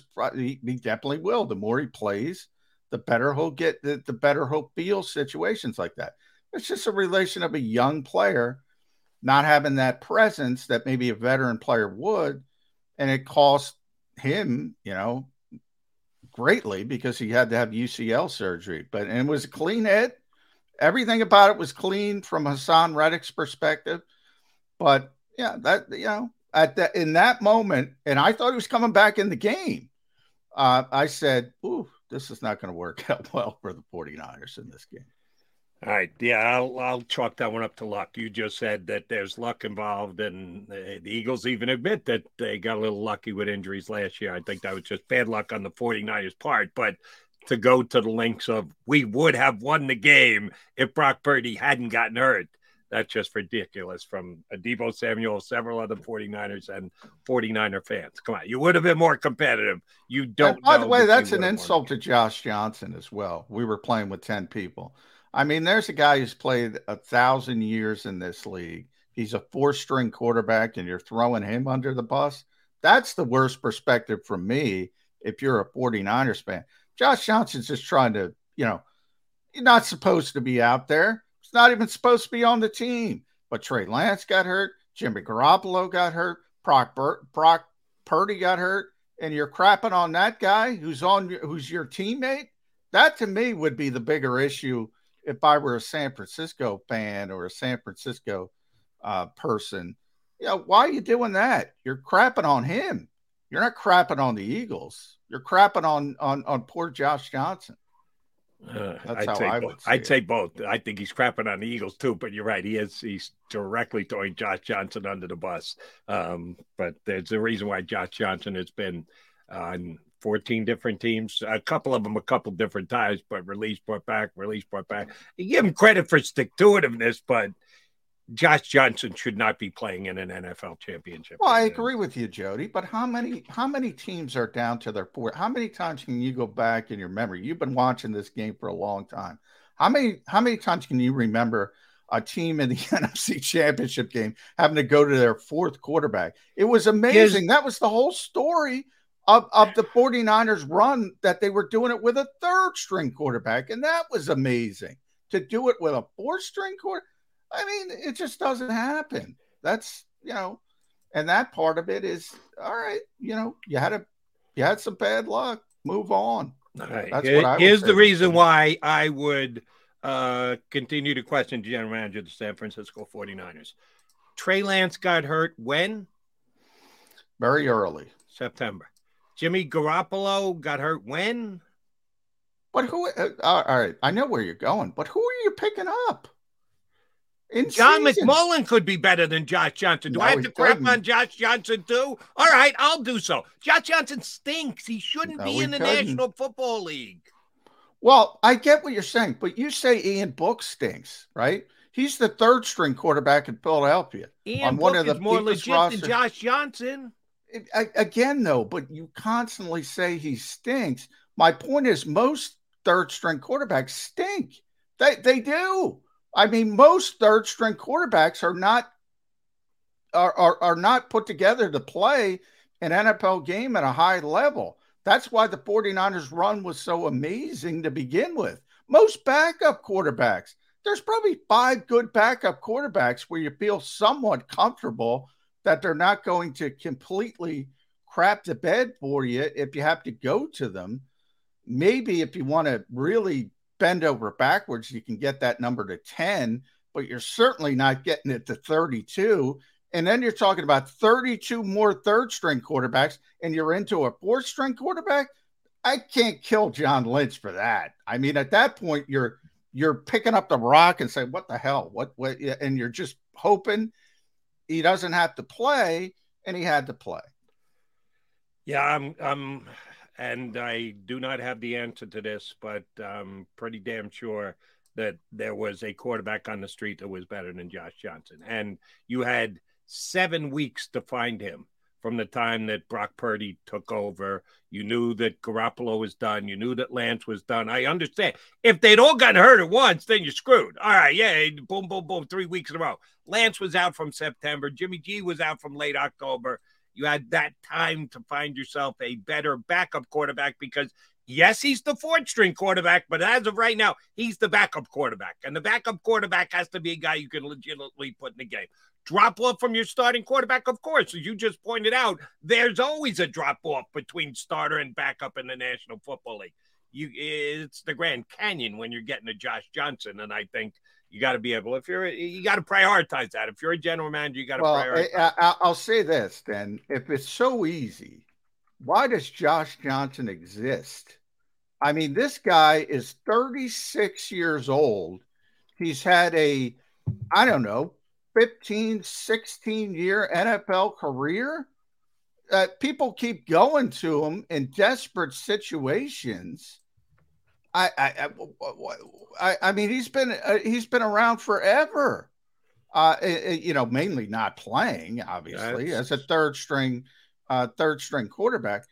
But I mean, he's been around forever. I mean, why if it's so easy, why does Josh Johnson keep getting jobs all over the NFL? Was Flacco on a roster by the end of the year, or was he on the street? I don't know. I'd take Joe Flacco, who has at least done it in a big spot. Josh Johnson has never done it in any spot, and he sure as hell's never done it in a big spot. Give me a guy who's at least done it, even though he's going to have to annex his memory all the way back to be able to remember when he did it. Yeah, he actually did it. I would rather have. Well, I mean, does he want to play? I'd rather have Drew Brees. I heard they called Drew Brees at one point. I mean, does Drew Brees want to come back?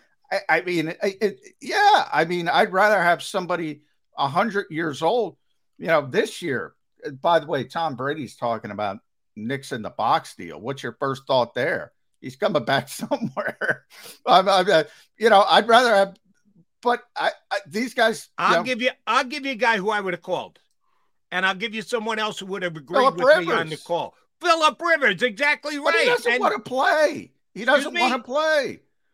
Phillip Rivers got a call from somebody. I don't remember who. He doesn't want to play. Drew Brees has gotten numerous calls. He doesn't want to play. I mean, they're done. They're done. Well, I remember reading the Phillip Rivers story. I didn't think it was so much Rivers. I thought it was Rivers reaching out to the team more than the team reaching out to Rivers. And remember the situation. I'd have to look up the story. Comes in late December. It's the 49ers who are one of the best teams in the National Football League and have a legitimate chance to go to the Super Bowl. If they call and say, listen, we got 2 regular season games left and then as many playoffs, you only have to be away from your family for X amount of here's weeks. What you're missing, Jody. They're not coming in to back up Brock Purdy. Yeah, if they're in that position and the 49ers they might come in and play to ring shop. You think Phillip Rivers or Drew Brees is coming in to back up Brock Purdy to get a Super Bowl ring? I mean, if they have Drew to Brees, play, no, because he got one. Phillip Rivers, maybe. If they get to play, I mean, that's at least make the phone call, and they might consider it. Obviously, you can't do that at halftime at Lincoln Financial. Hey, Phillip, are you Billy? Come on over and strap up. And by the way, probably would have done a better job. However, he's not coming in to back up. Probably would have done a better job than Josh Johnson. Really? You're going to go there? Probably going to do a better job.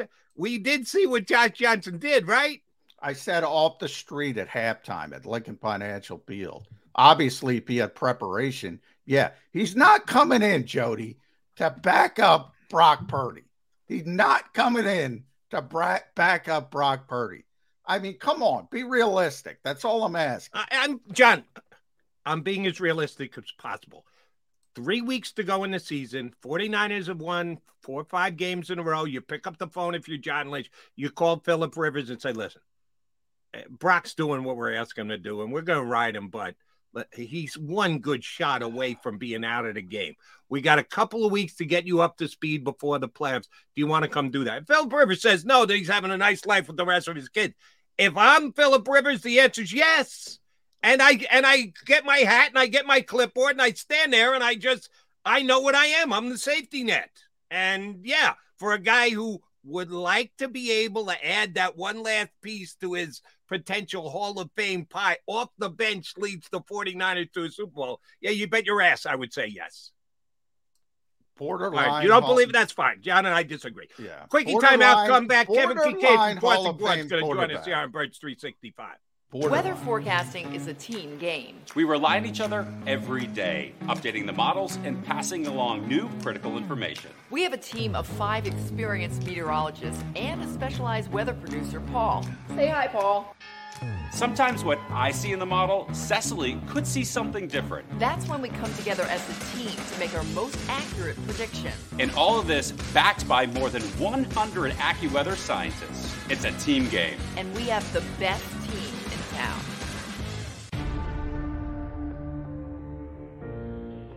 When it comes to the fight against insurance companies, large corporations, and the healthcare industry, injured victims are always the underdog. But that doesn't worry us. At Messa & Associates, we're an injury law firm from Philadelphia, and we come to fight. Our clients know that they've got representation with a chip on its shoulder, and it's the same chip that makes Philly the toughest city in the country. Call 215-568-3500 or visit us online at messalaw.com. Messa & Associates, the toughest injury firm in Philadelphia. Go to get your game on. Go for the beers. Go for the cheers. Go for the hit and the hits. Go for the stakes and the stakes. Go to get your parlay on. Go to get your party on. Go for the scene. Go for the screens. Go for the gallery. Go for the win. Go to Ocean. Visit theoceanac.com to plan your visit.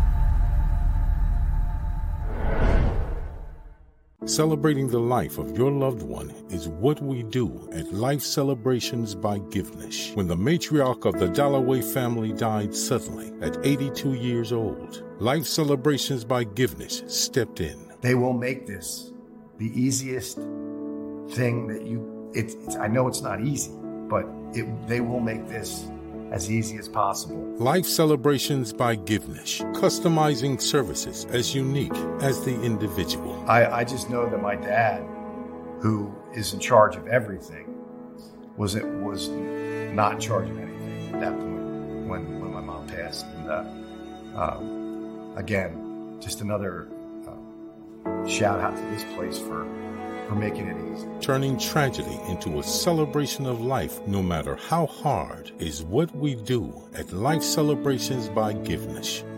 Life Celebrations by Givenish, customizing services as unique as the individual. EAGLES, Eagles.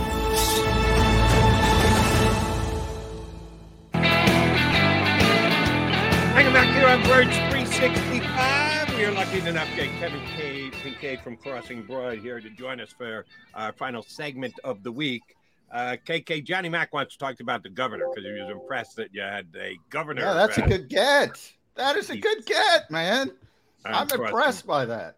It is a good get. Well, I mean, he's a local guy and he's a diehard Philly sports fan. So I guess it's not that far fetched. It is funny when I'm sitting there in my office though, and I go drop my kids off, and then I'm sitting here thinking, just waiting for the governor to pop on here, Not your you got us. That's a big drop in one day. Yeah, now I'm with Jody and John on Birds 365. So I'll put the governor aside. If John's got a follow up, he'll ask instead. I'll ask you about 50 hot takes. Now that's what was I more impressed with yesterday on your website? Yeah, your 50 hot takes over the governor, but that's just me. Maybe I'm a little different. How often do you do them? Well, this one was the first one I had done in a long time because, like I wrote at the top, I was running out of ideas. I couldn't think of any more hot takes because there's only so many. I know because I did.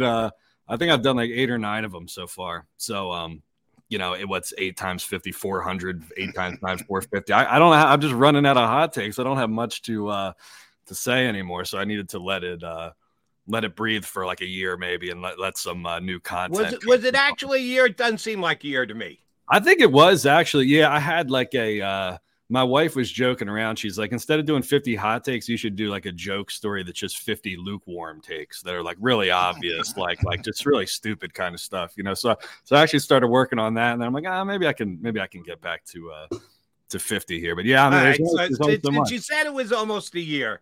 Yeah. Do you keep a list?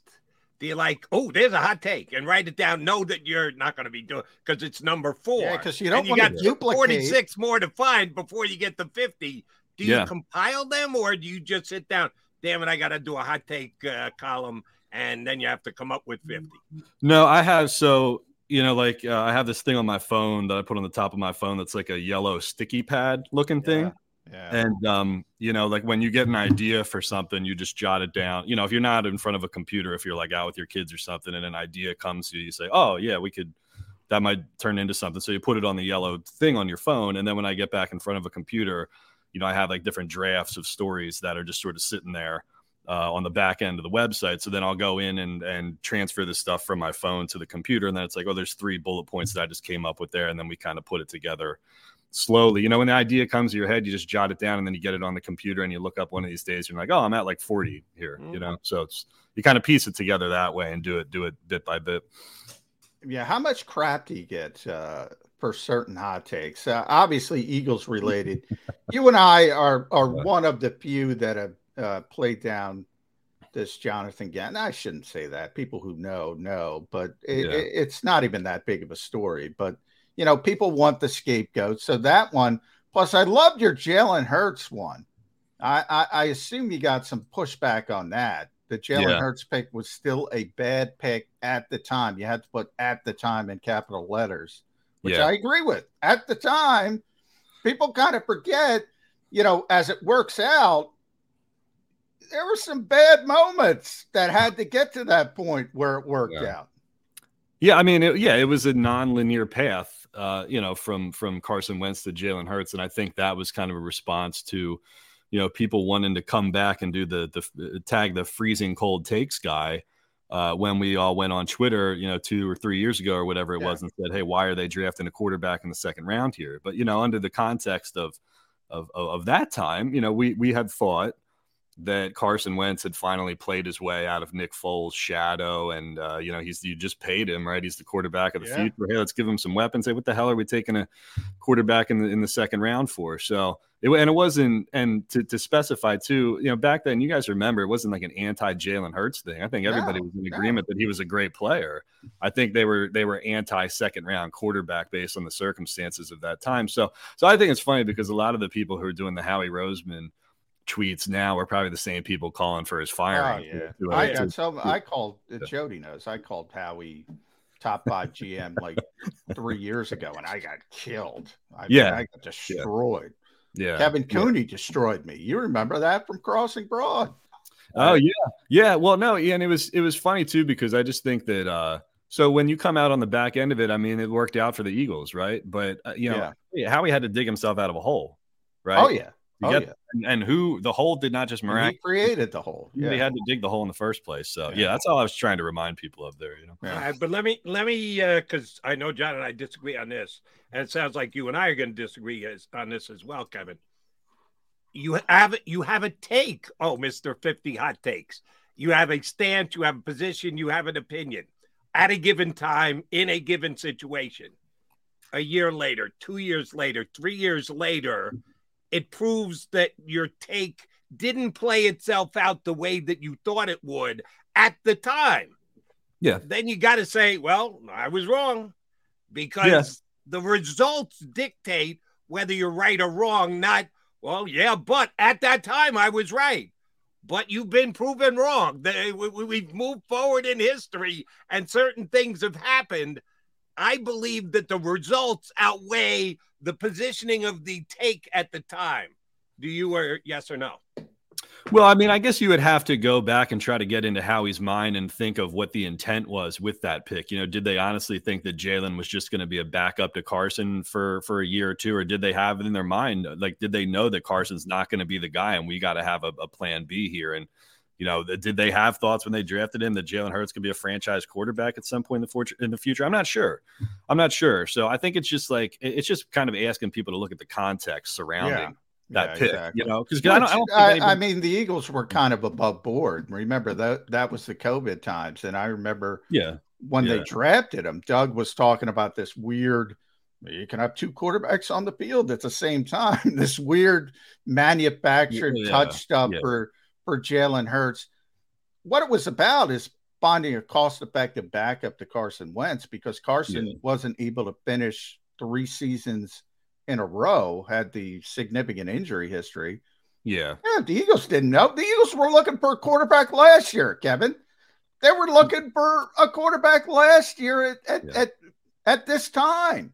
Well, that's why whether it was Russell Wilson or Deshaun Watson. Well, that's why, to Jody's point in the question he asked, I would respond by saying, hey, did Howie have some master plan here, or did he stumble backwards into this? You know what I mean? That's all you're really asking yourself here, because I think people were doing this revisionist history kind of thing where they were like, well, I have to hold the L and I have to apologize to Howie because I was wrong and Jalen Hurts ended up being a franchise quarterback. Did Howie even know that Jalen Hurts is going to be a franchise quarterback at that point? I don't know if he did. And I'm the guy who thinks Howie's great, and absolutely he did not know. Yeah. But I like the fact that you explained it.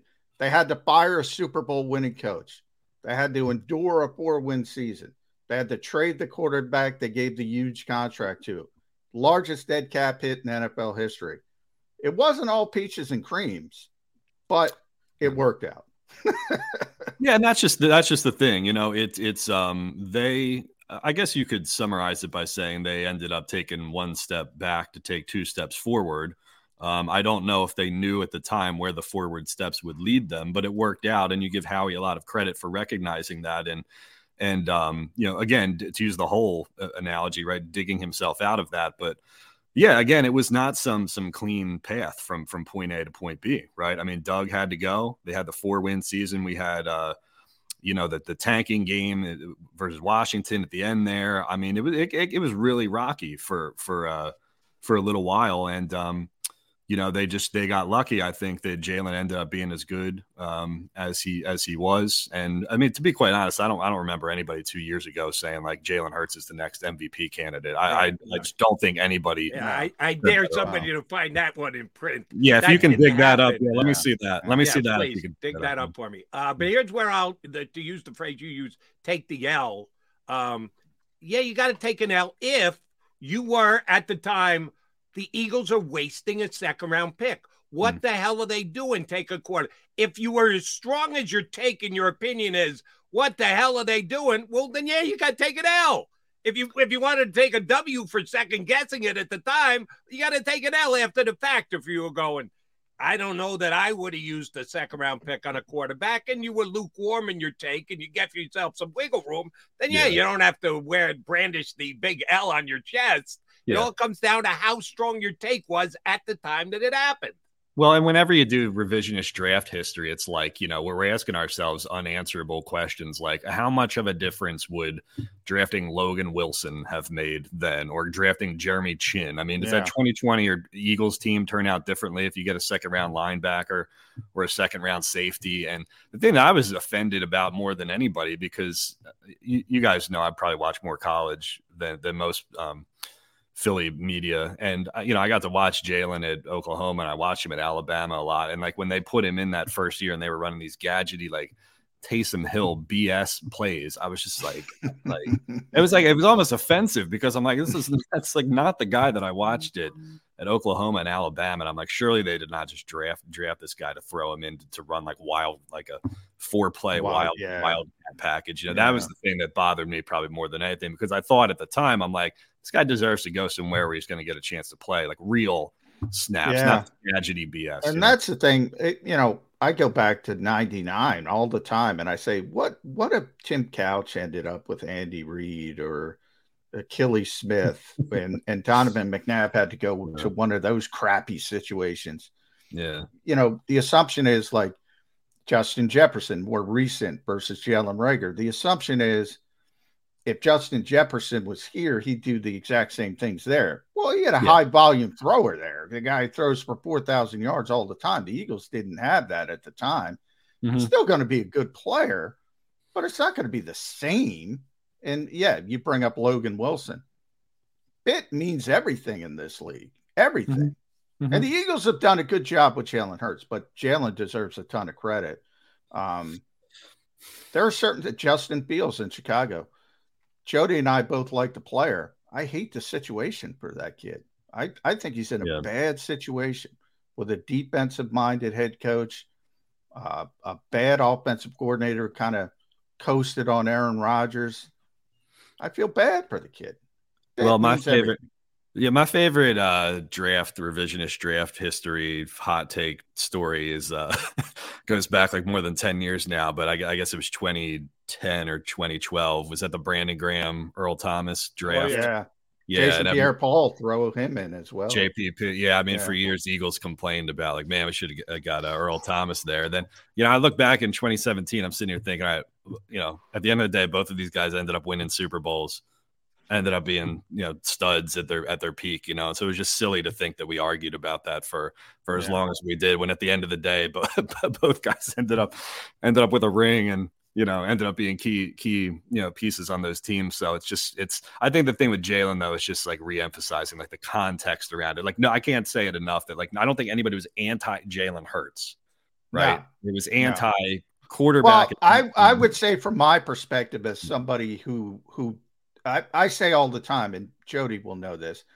typically, and why I give the Eagles a lot of respect, typically I think they make good decisions. They make every decision they make makes sense to me. That pick did not make sense to me. I didn't say he was a bad player. I didn't say you know, I'm not that guy. I'm not the hot take guy. It didn't make sense to me, and that's not typical of the Eagles. So that was sort of my spin on it. Yeah, and saying that it doesn't make sense doesn't mean you're right. Again, it doesn't mean you're anti Jalen Hurts. Yeah. You know, the thing about, by the way, can we just say real quickly, you talked about decision making with the Eagles. You talk about Jalen Carter. I love the situation for him here because I don't like when you talk about guys with character issues or off-field transgressions or, you know, problematic stuff that you may be worried about. Like the Eagles really do not have a lot of those situations, or they really have not, probably since Riley Cooper and Michael Vick, if you wanted to go back that far. But, you know, seriously, like, honest question for both you guys. What is the most concerning or biggest or most memorable off-field incident or character issue that any Philadelphia Eagles player has had going back 10 years now? And don't say Josh Sills, because he played 4 special team snaps and he wasn't even, he was barely a part of the roster. Like, what is the biggest transgression you can think of? I would say Deshaun Watson with his anti-Semitic stance. That's what Deshaun Jackson. Deshaun Jackson. Deshaun Jackson with the Farrakhan stuff. You had a couple. Josh Huff with the gun, which evidently he picked up at the CBS because he didn't have it at the Novacare complex. The strip club incident, if you remember that, bunch of guys. Mini camp ended, and they all went to the strip club. I was thinking too. You know, Nigel Bradham had the one game. Nigel Gunn, that was a great Jim Schwartz quote. Yeah, that was that was a Crossing Broad headline, I think, for that time. But I think the point I'm trying to make too is they don't, like, the Eagles do their due diligence on these guys. And, you know, I'd said before, I was like, you know, if they draft Jalen Carter, like, I would feel comfortable with it because I think they take these things seriously. You know, this is not like Jerry Jones when he's like, oh, there's this guy hit his wife 3 times. It's not a big deal. Let's bring him in. Like, they don't brush off stuff like that. You know, they do their work behind the scenes. They look into these guys. They're bringing them into a good culture, strong locker room. He's got 4 of his Georgia teammates there with him. Like, quite frankly, there couldn't be a better situation for this guy. So if he gets in trouble or does something stupid, he's the only one to blame. All right, I'll play devil's advocate here. And I'm not saying I necessarily believe this 100%, but I think it's legit. You've got Brandon Graham, you got Fletcher Cox. His teammates are his teammates, the guys that he knows in Georgia. I think that could cut either way. Either they could kind of form a clique, which might not be great, or all of them will keep each other in line. I'm not sure which way this is going to go, so I'll lean optimistically. But Brandon Graham and Fletcher Cox are going to oversee this young man, mentor this young man, and keep him on the straight and narrow. They both could be gone in 9 months. If neither Fletcher Cox or Brandon Graham are back, this is year 2 for a kid who might have some issues. All of a sudden, you don't have that veteran guy on the line. One of his teammates, one of the guys he goes to war with, is that a potential downfall? Listen, I trust Dom DeSandro. You know, I think he's going to have Jalen Carter wearing tracksuits before the end of the year. You know, they did the research on this guy. I think, like, I don't think the Eagles get enough credit for running like a relatively clean and like honest program, like a respectable program. You know, I mean, we make these, like, the Browns go for Deshaun Watson. They make the jokes about Jerry Jones bringing criminals in and whatnot. Like, look, you sign a guy, you draft a guy, and he has like a Josh Huff kind of thing. Look, that stuff happens. I mean, but they don't like consciously go after guys who have like huge things like hanging over their head. You know, they would have went after Deshaun. I guess, but, you know, maybe, you know, I don't think they would have gave him that contract though. So no. But by the way, can I just say real quick? I think it's funny because the people in the comments say that I look like Aaron Rodgers, and I'm getting a lot of Aaron Rodgers comments. Do I really look like Aaron Rodgers? A little bit. It's not a bad thing. Just the beard gives you a little bit of a Rodgers look. Okay, all right. You got some ayahuasca in the background there. So I wish I could go like live in a dark hole for 3 months and not have to work. But emerge from the darkness to do Birds 365. Yeah, do you know how many notes I would be able to put on my phone after 3 months in the void? In the darkness, yeah. I forgot a West Virginia guy, Darryl Worley, who got in trouble, but they cut him right away. Well, he wasn't even. I mean, was he even on the team at that point? I guess that was. He was on the team. They traded. They traded Torrey Smith for him. He was on the team, and then he had the incident right in front of the NovaCare complex. Well, the Michael Kendricks thing, the insider trading thing, nobody knew about until after he left. And Lane Johnson had the PED stuff. But again, it wasn't, I guess the point I was trying to make is like the only, like Michael Vick was like, you know, league of its own, right? Here's a guy who's really controversial, has known issues. He did go to jail, and like that generated a lot of discussion in the fan base. But I don't think I just look at them differently in terms of that kind of stuff. They've always been kind of sensitive to, you know, issues that are meaningful to the players. They don't really target these guys who are we think are bad apples. So I don't know. I think your point is right, and I think the Eagles are really good at it.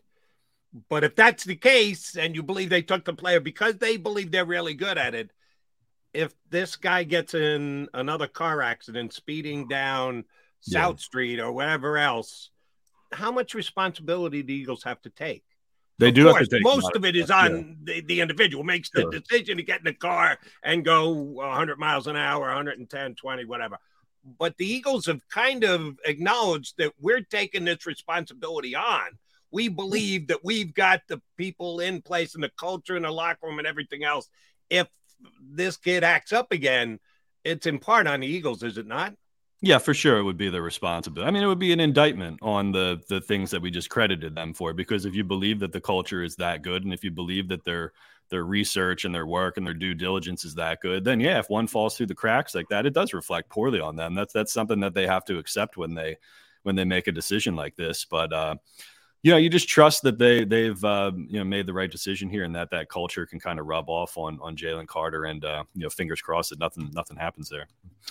All right, Kevin, I need you to take some of the heat off of me. One of your hot takes, the way Gannon left, is barely even a story. Your thoughts on the most hated defensive coordinator in the history of Philadelphia? Yeah.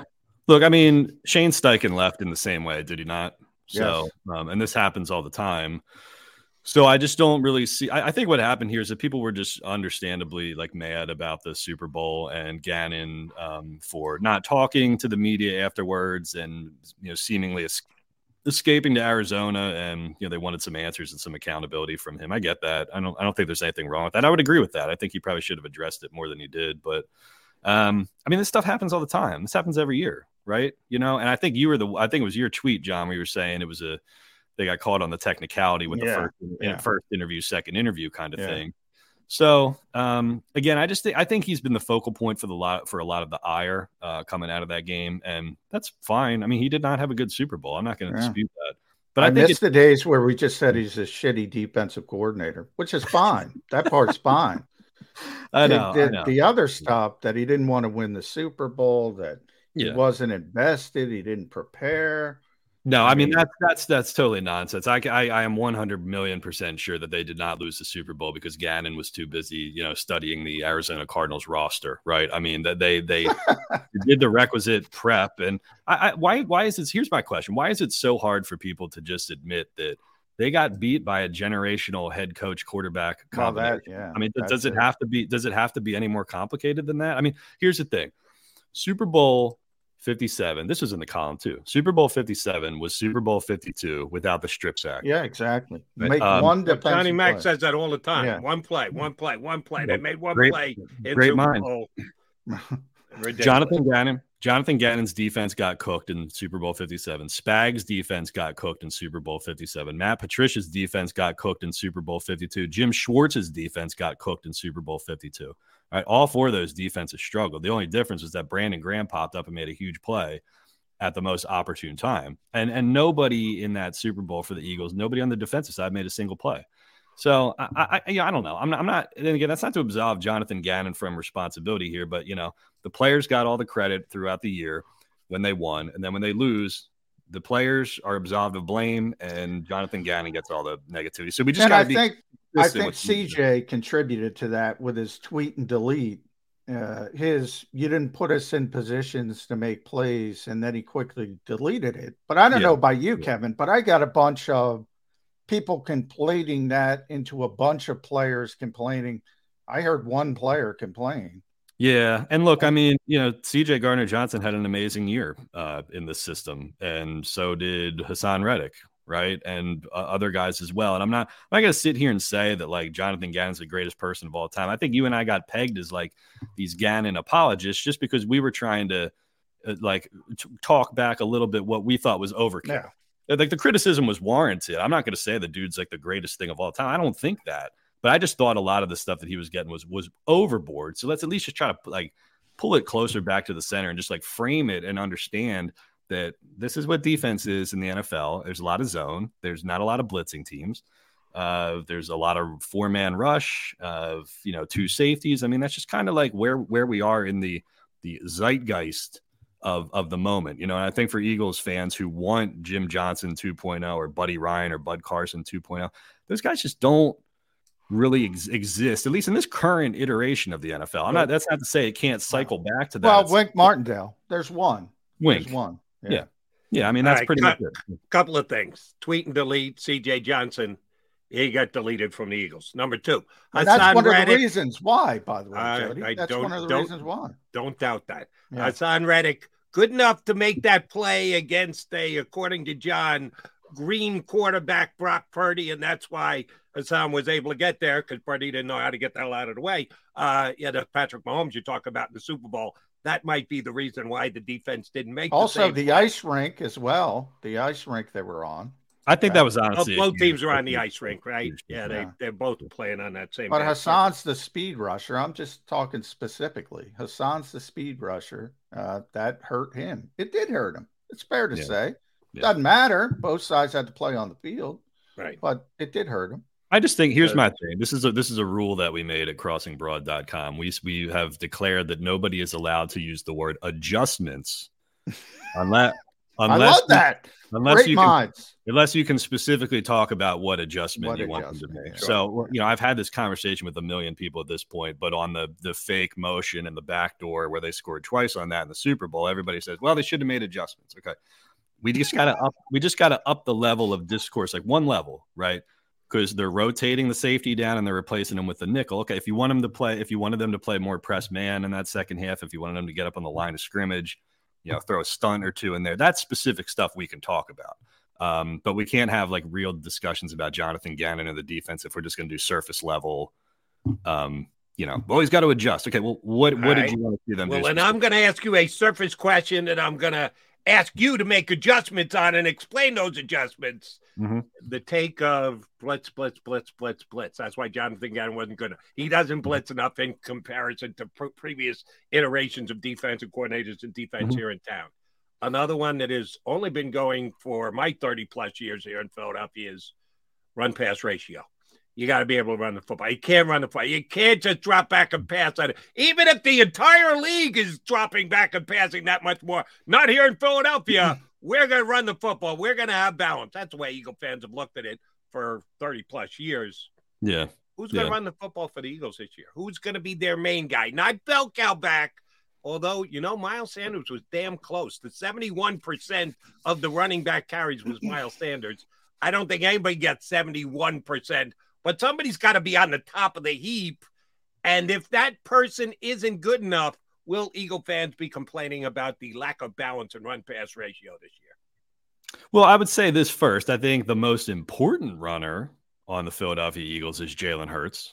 But I think you're hoping that DeAndre Swift can be the, what do you want to call him, bell cow or something. But, again, it's like a four-headed monster here, really, if you think about it, because they like to give ball carrying snaps to different guys. Jalen Hurts, I think, was one of the top. At one point last year, he led the league in red zone rushing attempts, too. So I think it's got to be Hurts, the most important number one. Not saying he's going to get the most snaps. So then DeAndre Swift and Rashad Penny, if he can stay healthy from there. Kenneth Gainwell, I mean, it seems like they like him, John. Yeah. So I don't know what his role is now, but behind those other two guys. But I wonder if Jalen Hurts takes a sort of Donovan McNabbish path here where, like in the early seasons with Donovan, he used his legs more and he ran more. And I wonder if they dial Jalen back a little bit and try to do some of that. Cause that zone read and the RPO stuff and the empty set runs from him, I mean, they're such a huge part of what they did last year, That's what I'm curious. That's what I'm most curious, I think. With I don't think Jalen wants it. And remember, Donovan was a big part of that. He wanted to prove to people that he could play a certain style. Yep. Yeah. Jalen kind of wins. Nick has said constantly, he said most recently, we're not paying him more to do less. So we'll have to see how that shakes out. At Kevin _ Kinkead, make sure you follow him on Twitter at crossingbroad.com, the grand poobah over there. What the hell happened to our union, Kevin Kinkead? Man. I mean, it's the best team in Philadelphia. What the hell happened? They may have just hit their ceiling. You know, they have, like the Flyers kept running into like the Oilers in the 80s, I guess, right? The Union keep running into LAFC and they just can't get over that final hump. So listen, if they've hit their ceiling, it's a pretty damn impressive ceiling, but they've got some big decisions to make in the summer with the transfer window coming up and see if they can get back into position in the league. But yeah, that was a disappointing loss the other night. So we'll see if they've peaked or not. Which is more volatile, the transfer window or the transfer portal? Oh, the transfer portal. I mean, Gil told me that they have the transfer portal for high school athletes now in New Jersey. I didn't even know that. Yeah, and now they've got NIL in Pennsylvania for high school athletes. So I wish I had this when I was at Boyertown 20 years ago, man. I could have transferred somewhere. I don't think Snickers was going to pay for you to. I have to admit something. I'm a casual soccer fan, but I do enjoy the game.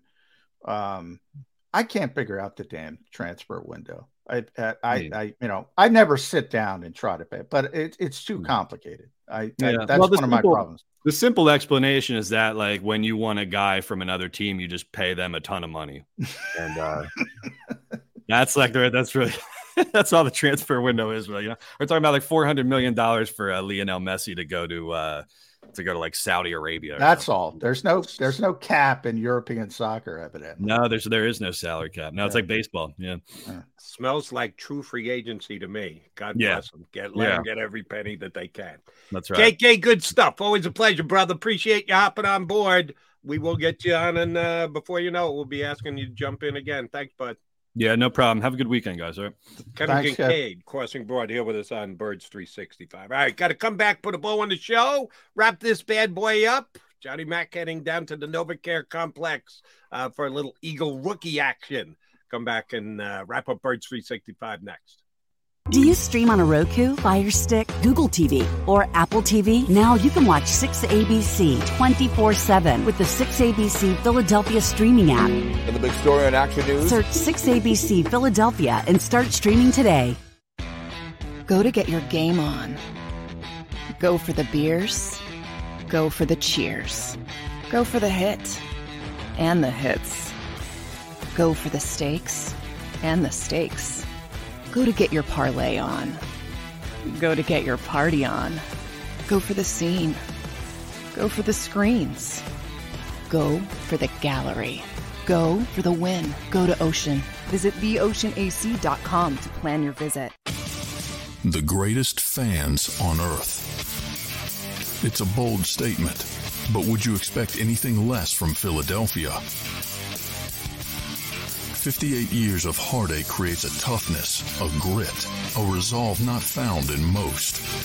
Sure, our prayers were answered, but now that we've had a taste, we're looking for more. Pondley Hockey, official partner of the Philadelphia Eagles.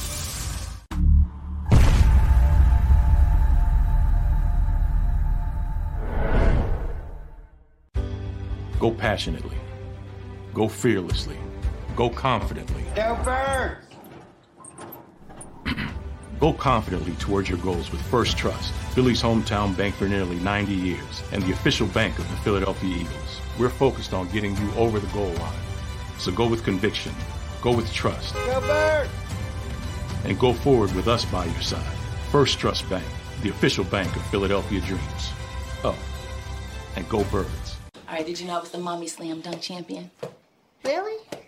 Yes, really, don't sound so surprised. Let's see it. Oh, you're ready. All right, here we go. Let's hear the crowd. So go to right, go to left, fake a mom. Mama, go up, mama! She did it. Again? You can't avoid gravity, but United Healthcare can help you avoid financial surprises by helping you compare costs and doctor quality ratings. United Healthcare. Uh-huh.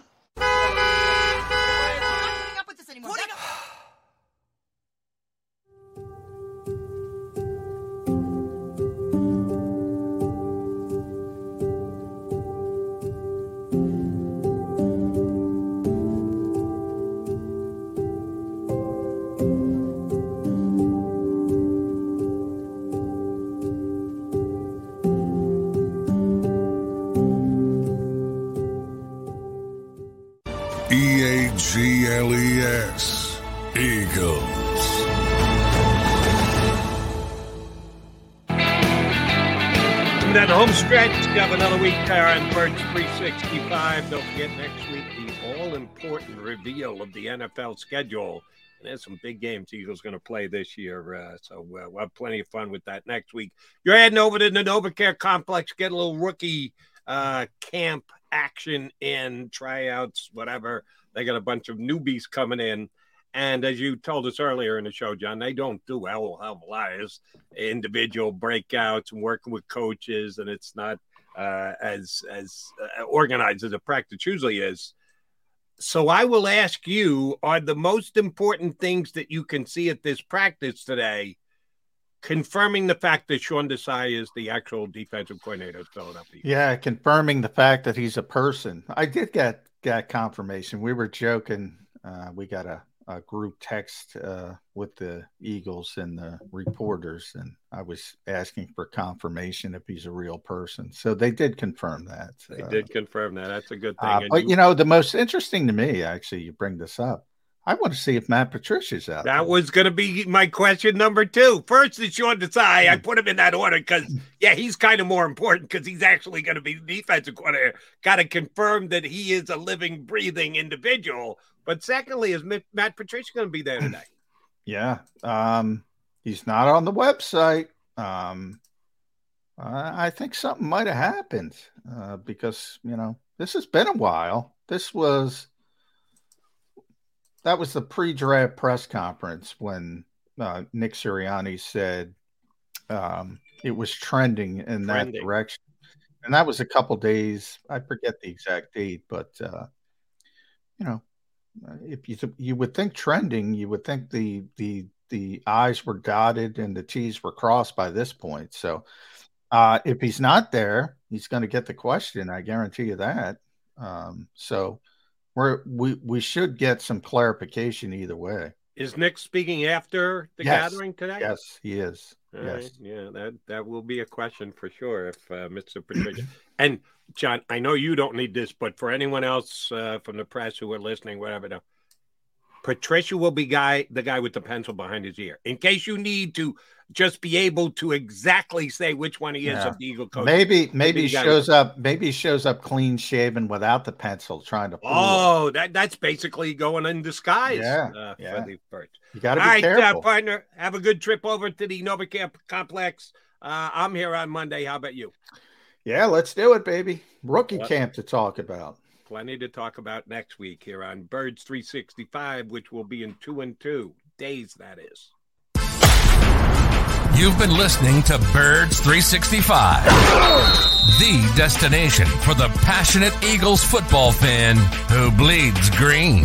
If it's Eagles football, we're talking about it. Debate inside the locker room and guests that are some of the greatest football minds from around the region. We hope you enjoyed the show. We know we had a blast. Make sure to like, comment, and subscribe, and we'll be back soon. But in the meantime, hook up with us on social media at Jacob Sports. See you next time on Birds 365.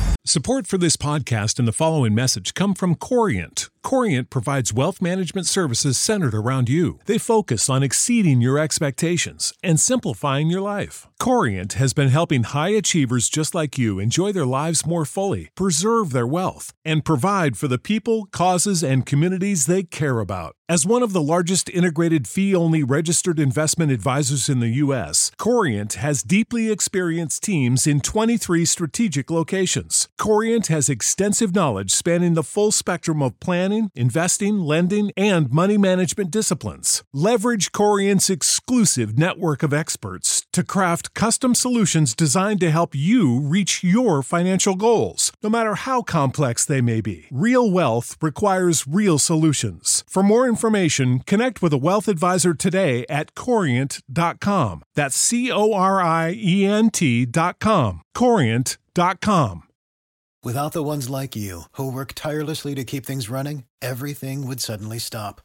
Hospitals, factories, schools, and power plants, they all depend on you. No matter the weather, emergency, or time of day, you're the ones who get it done. At Grainger, we're here for you with professional-grade industrial supplies. Count on real-time product availability and fast delivery. Call, click Grainger.com, or just stop by. Grainger, for the ones who get it done.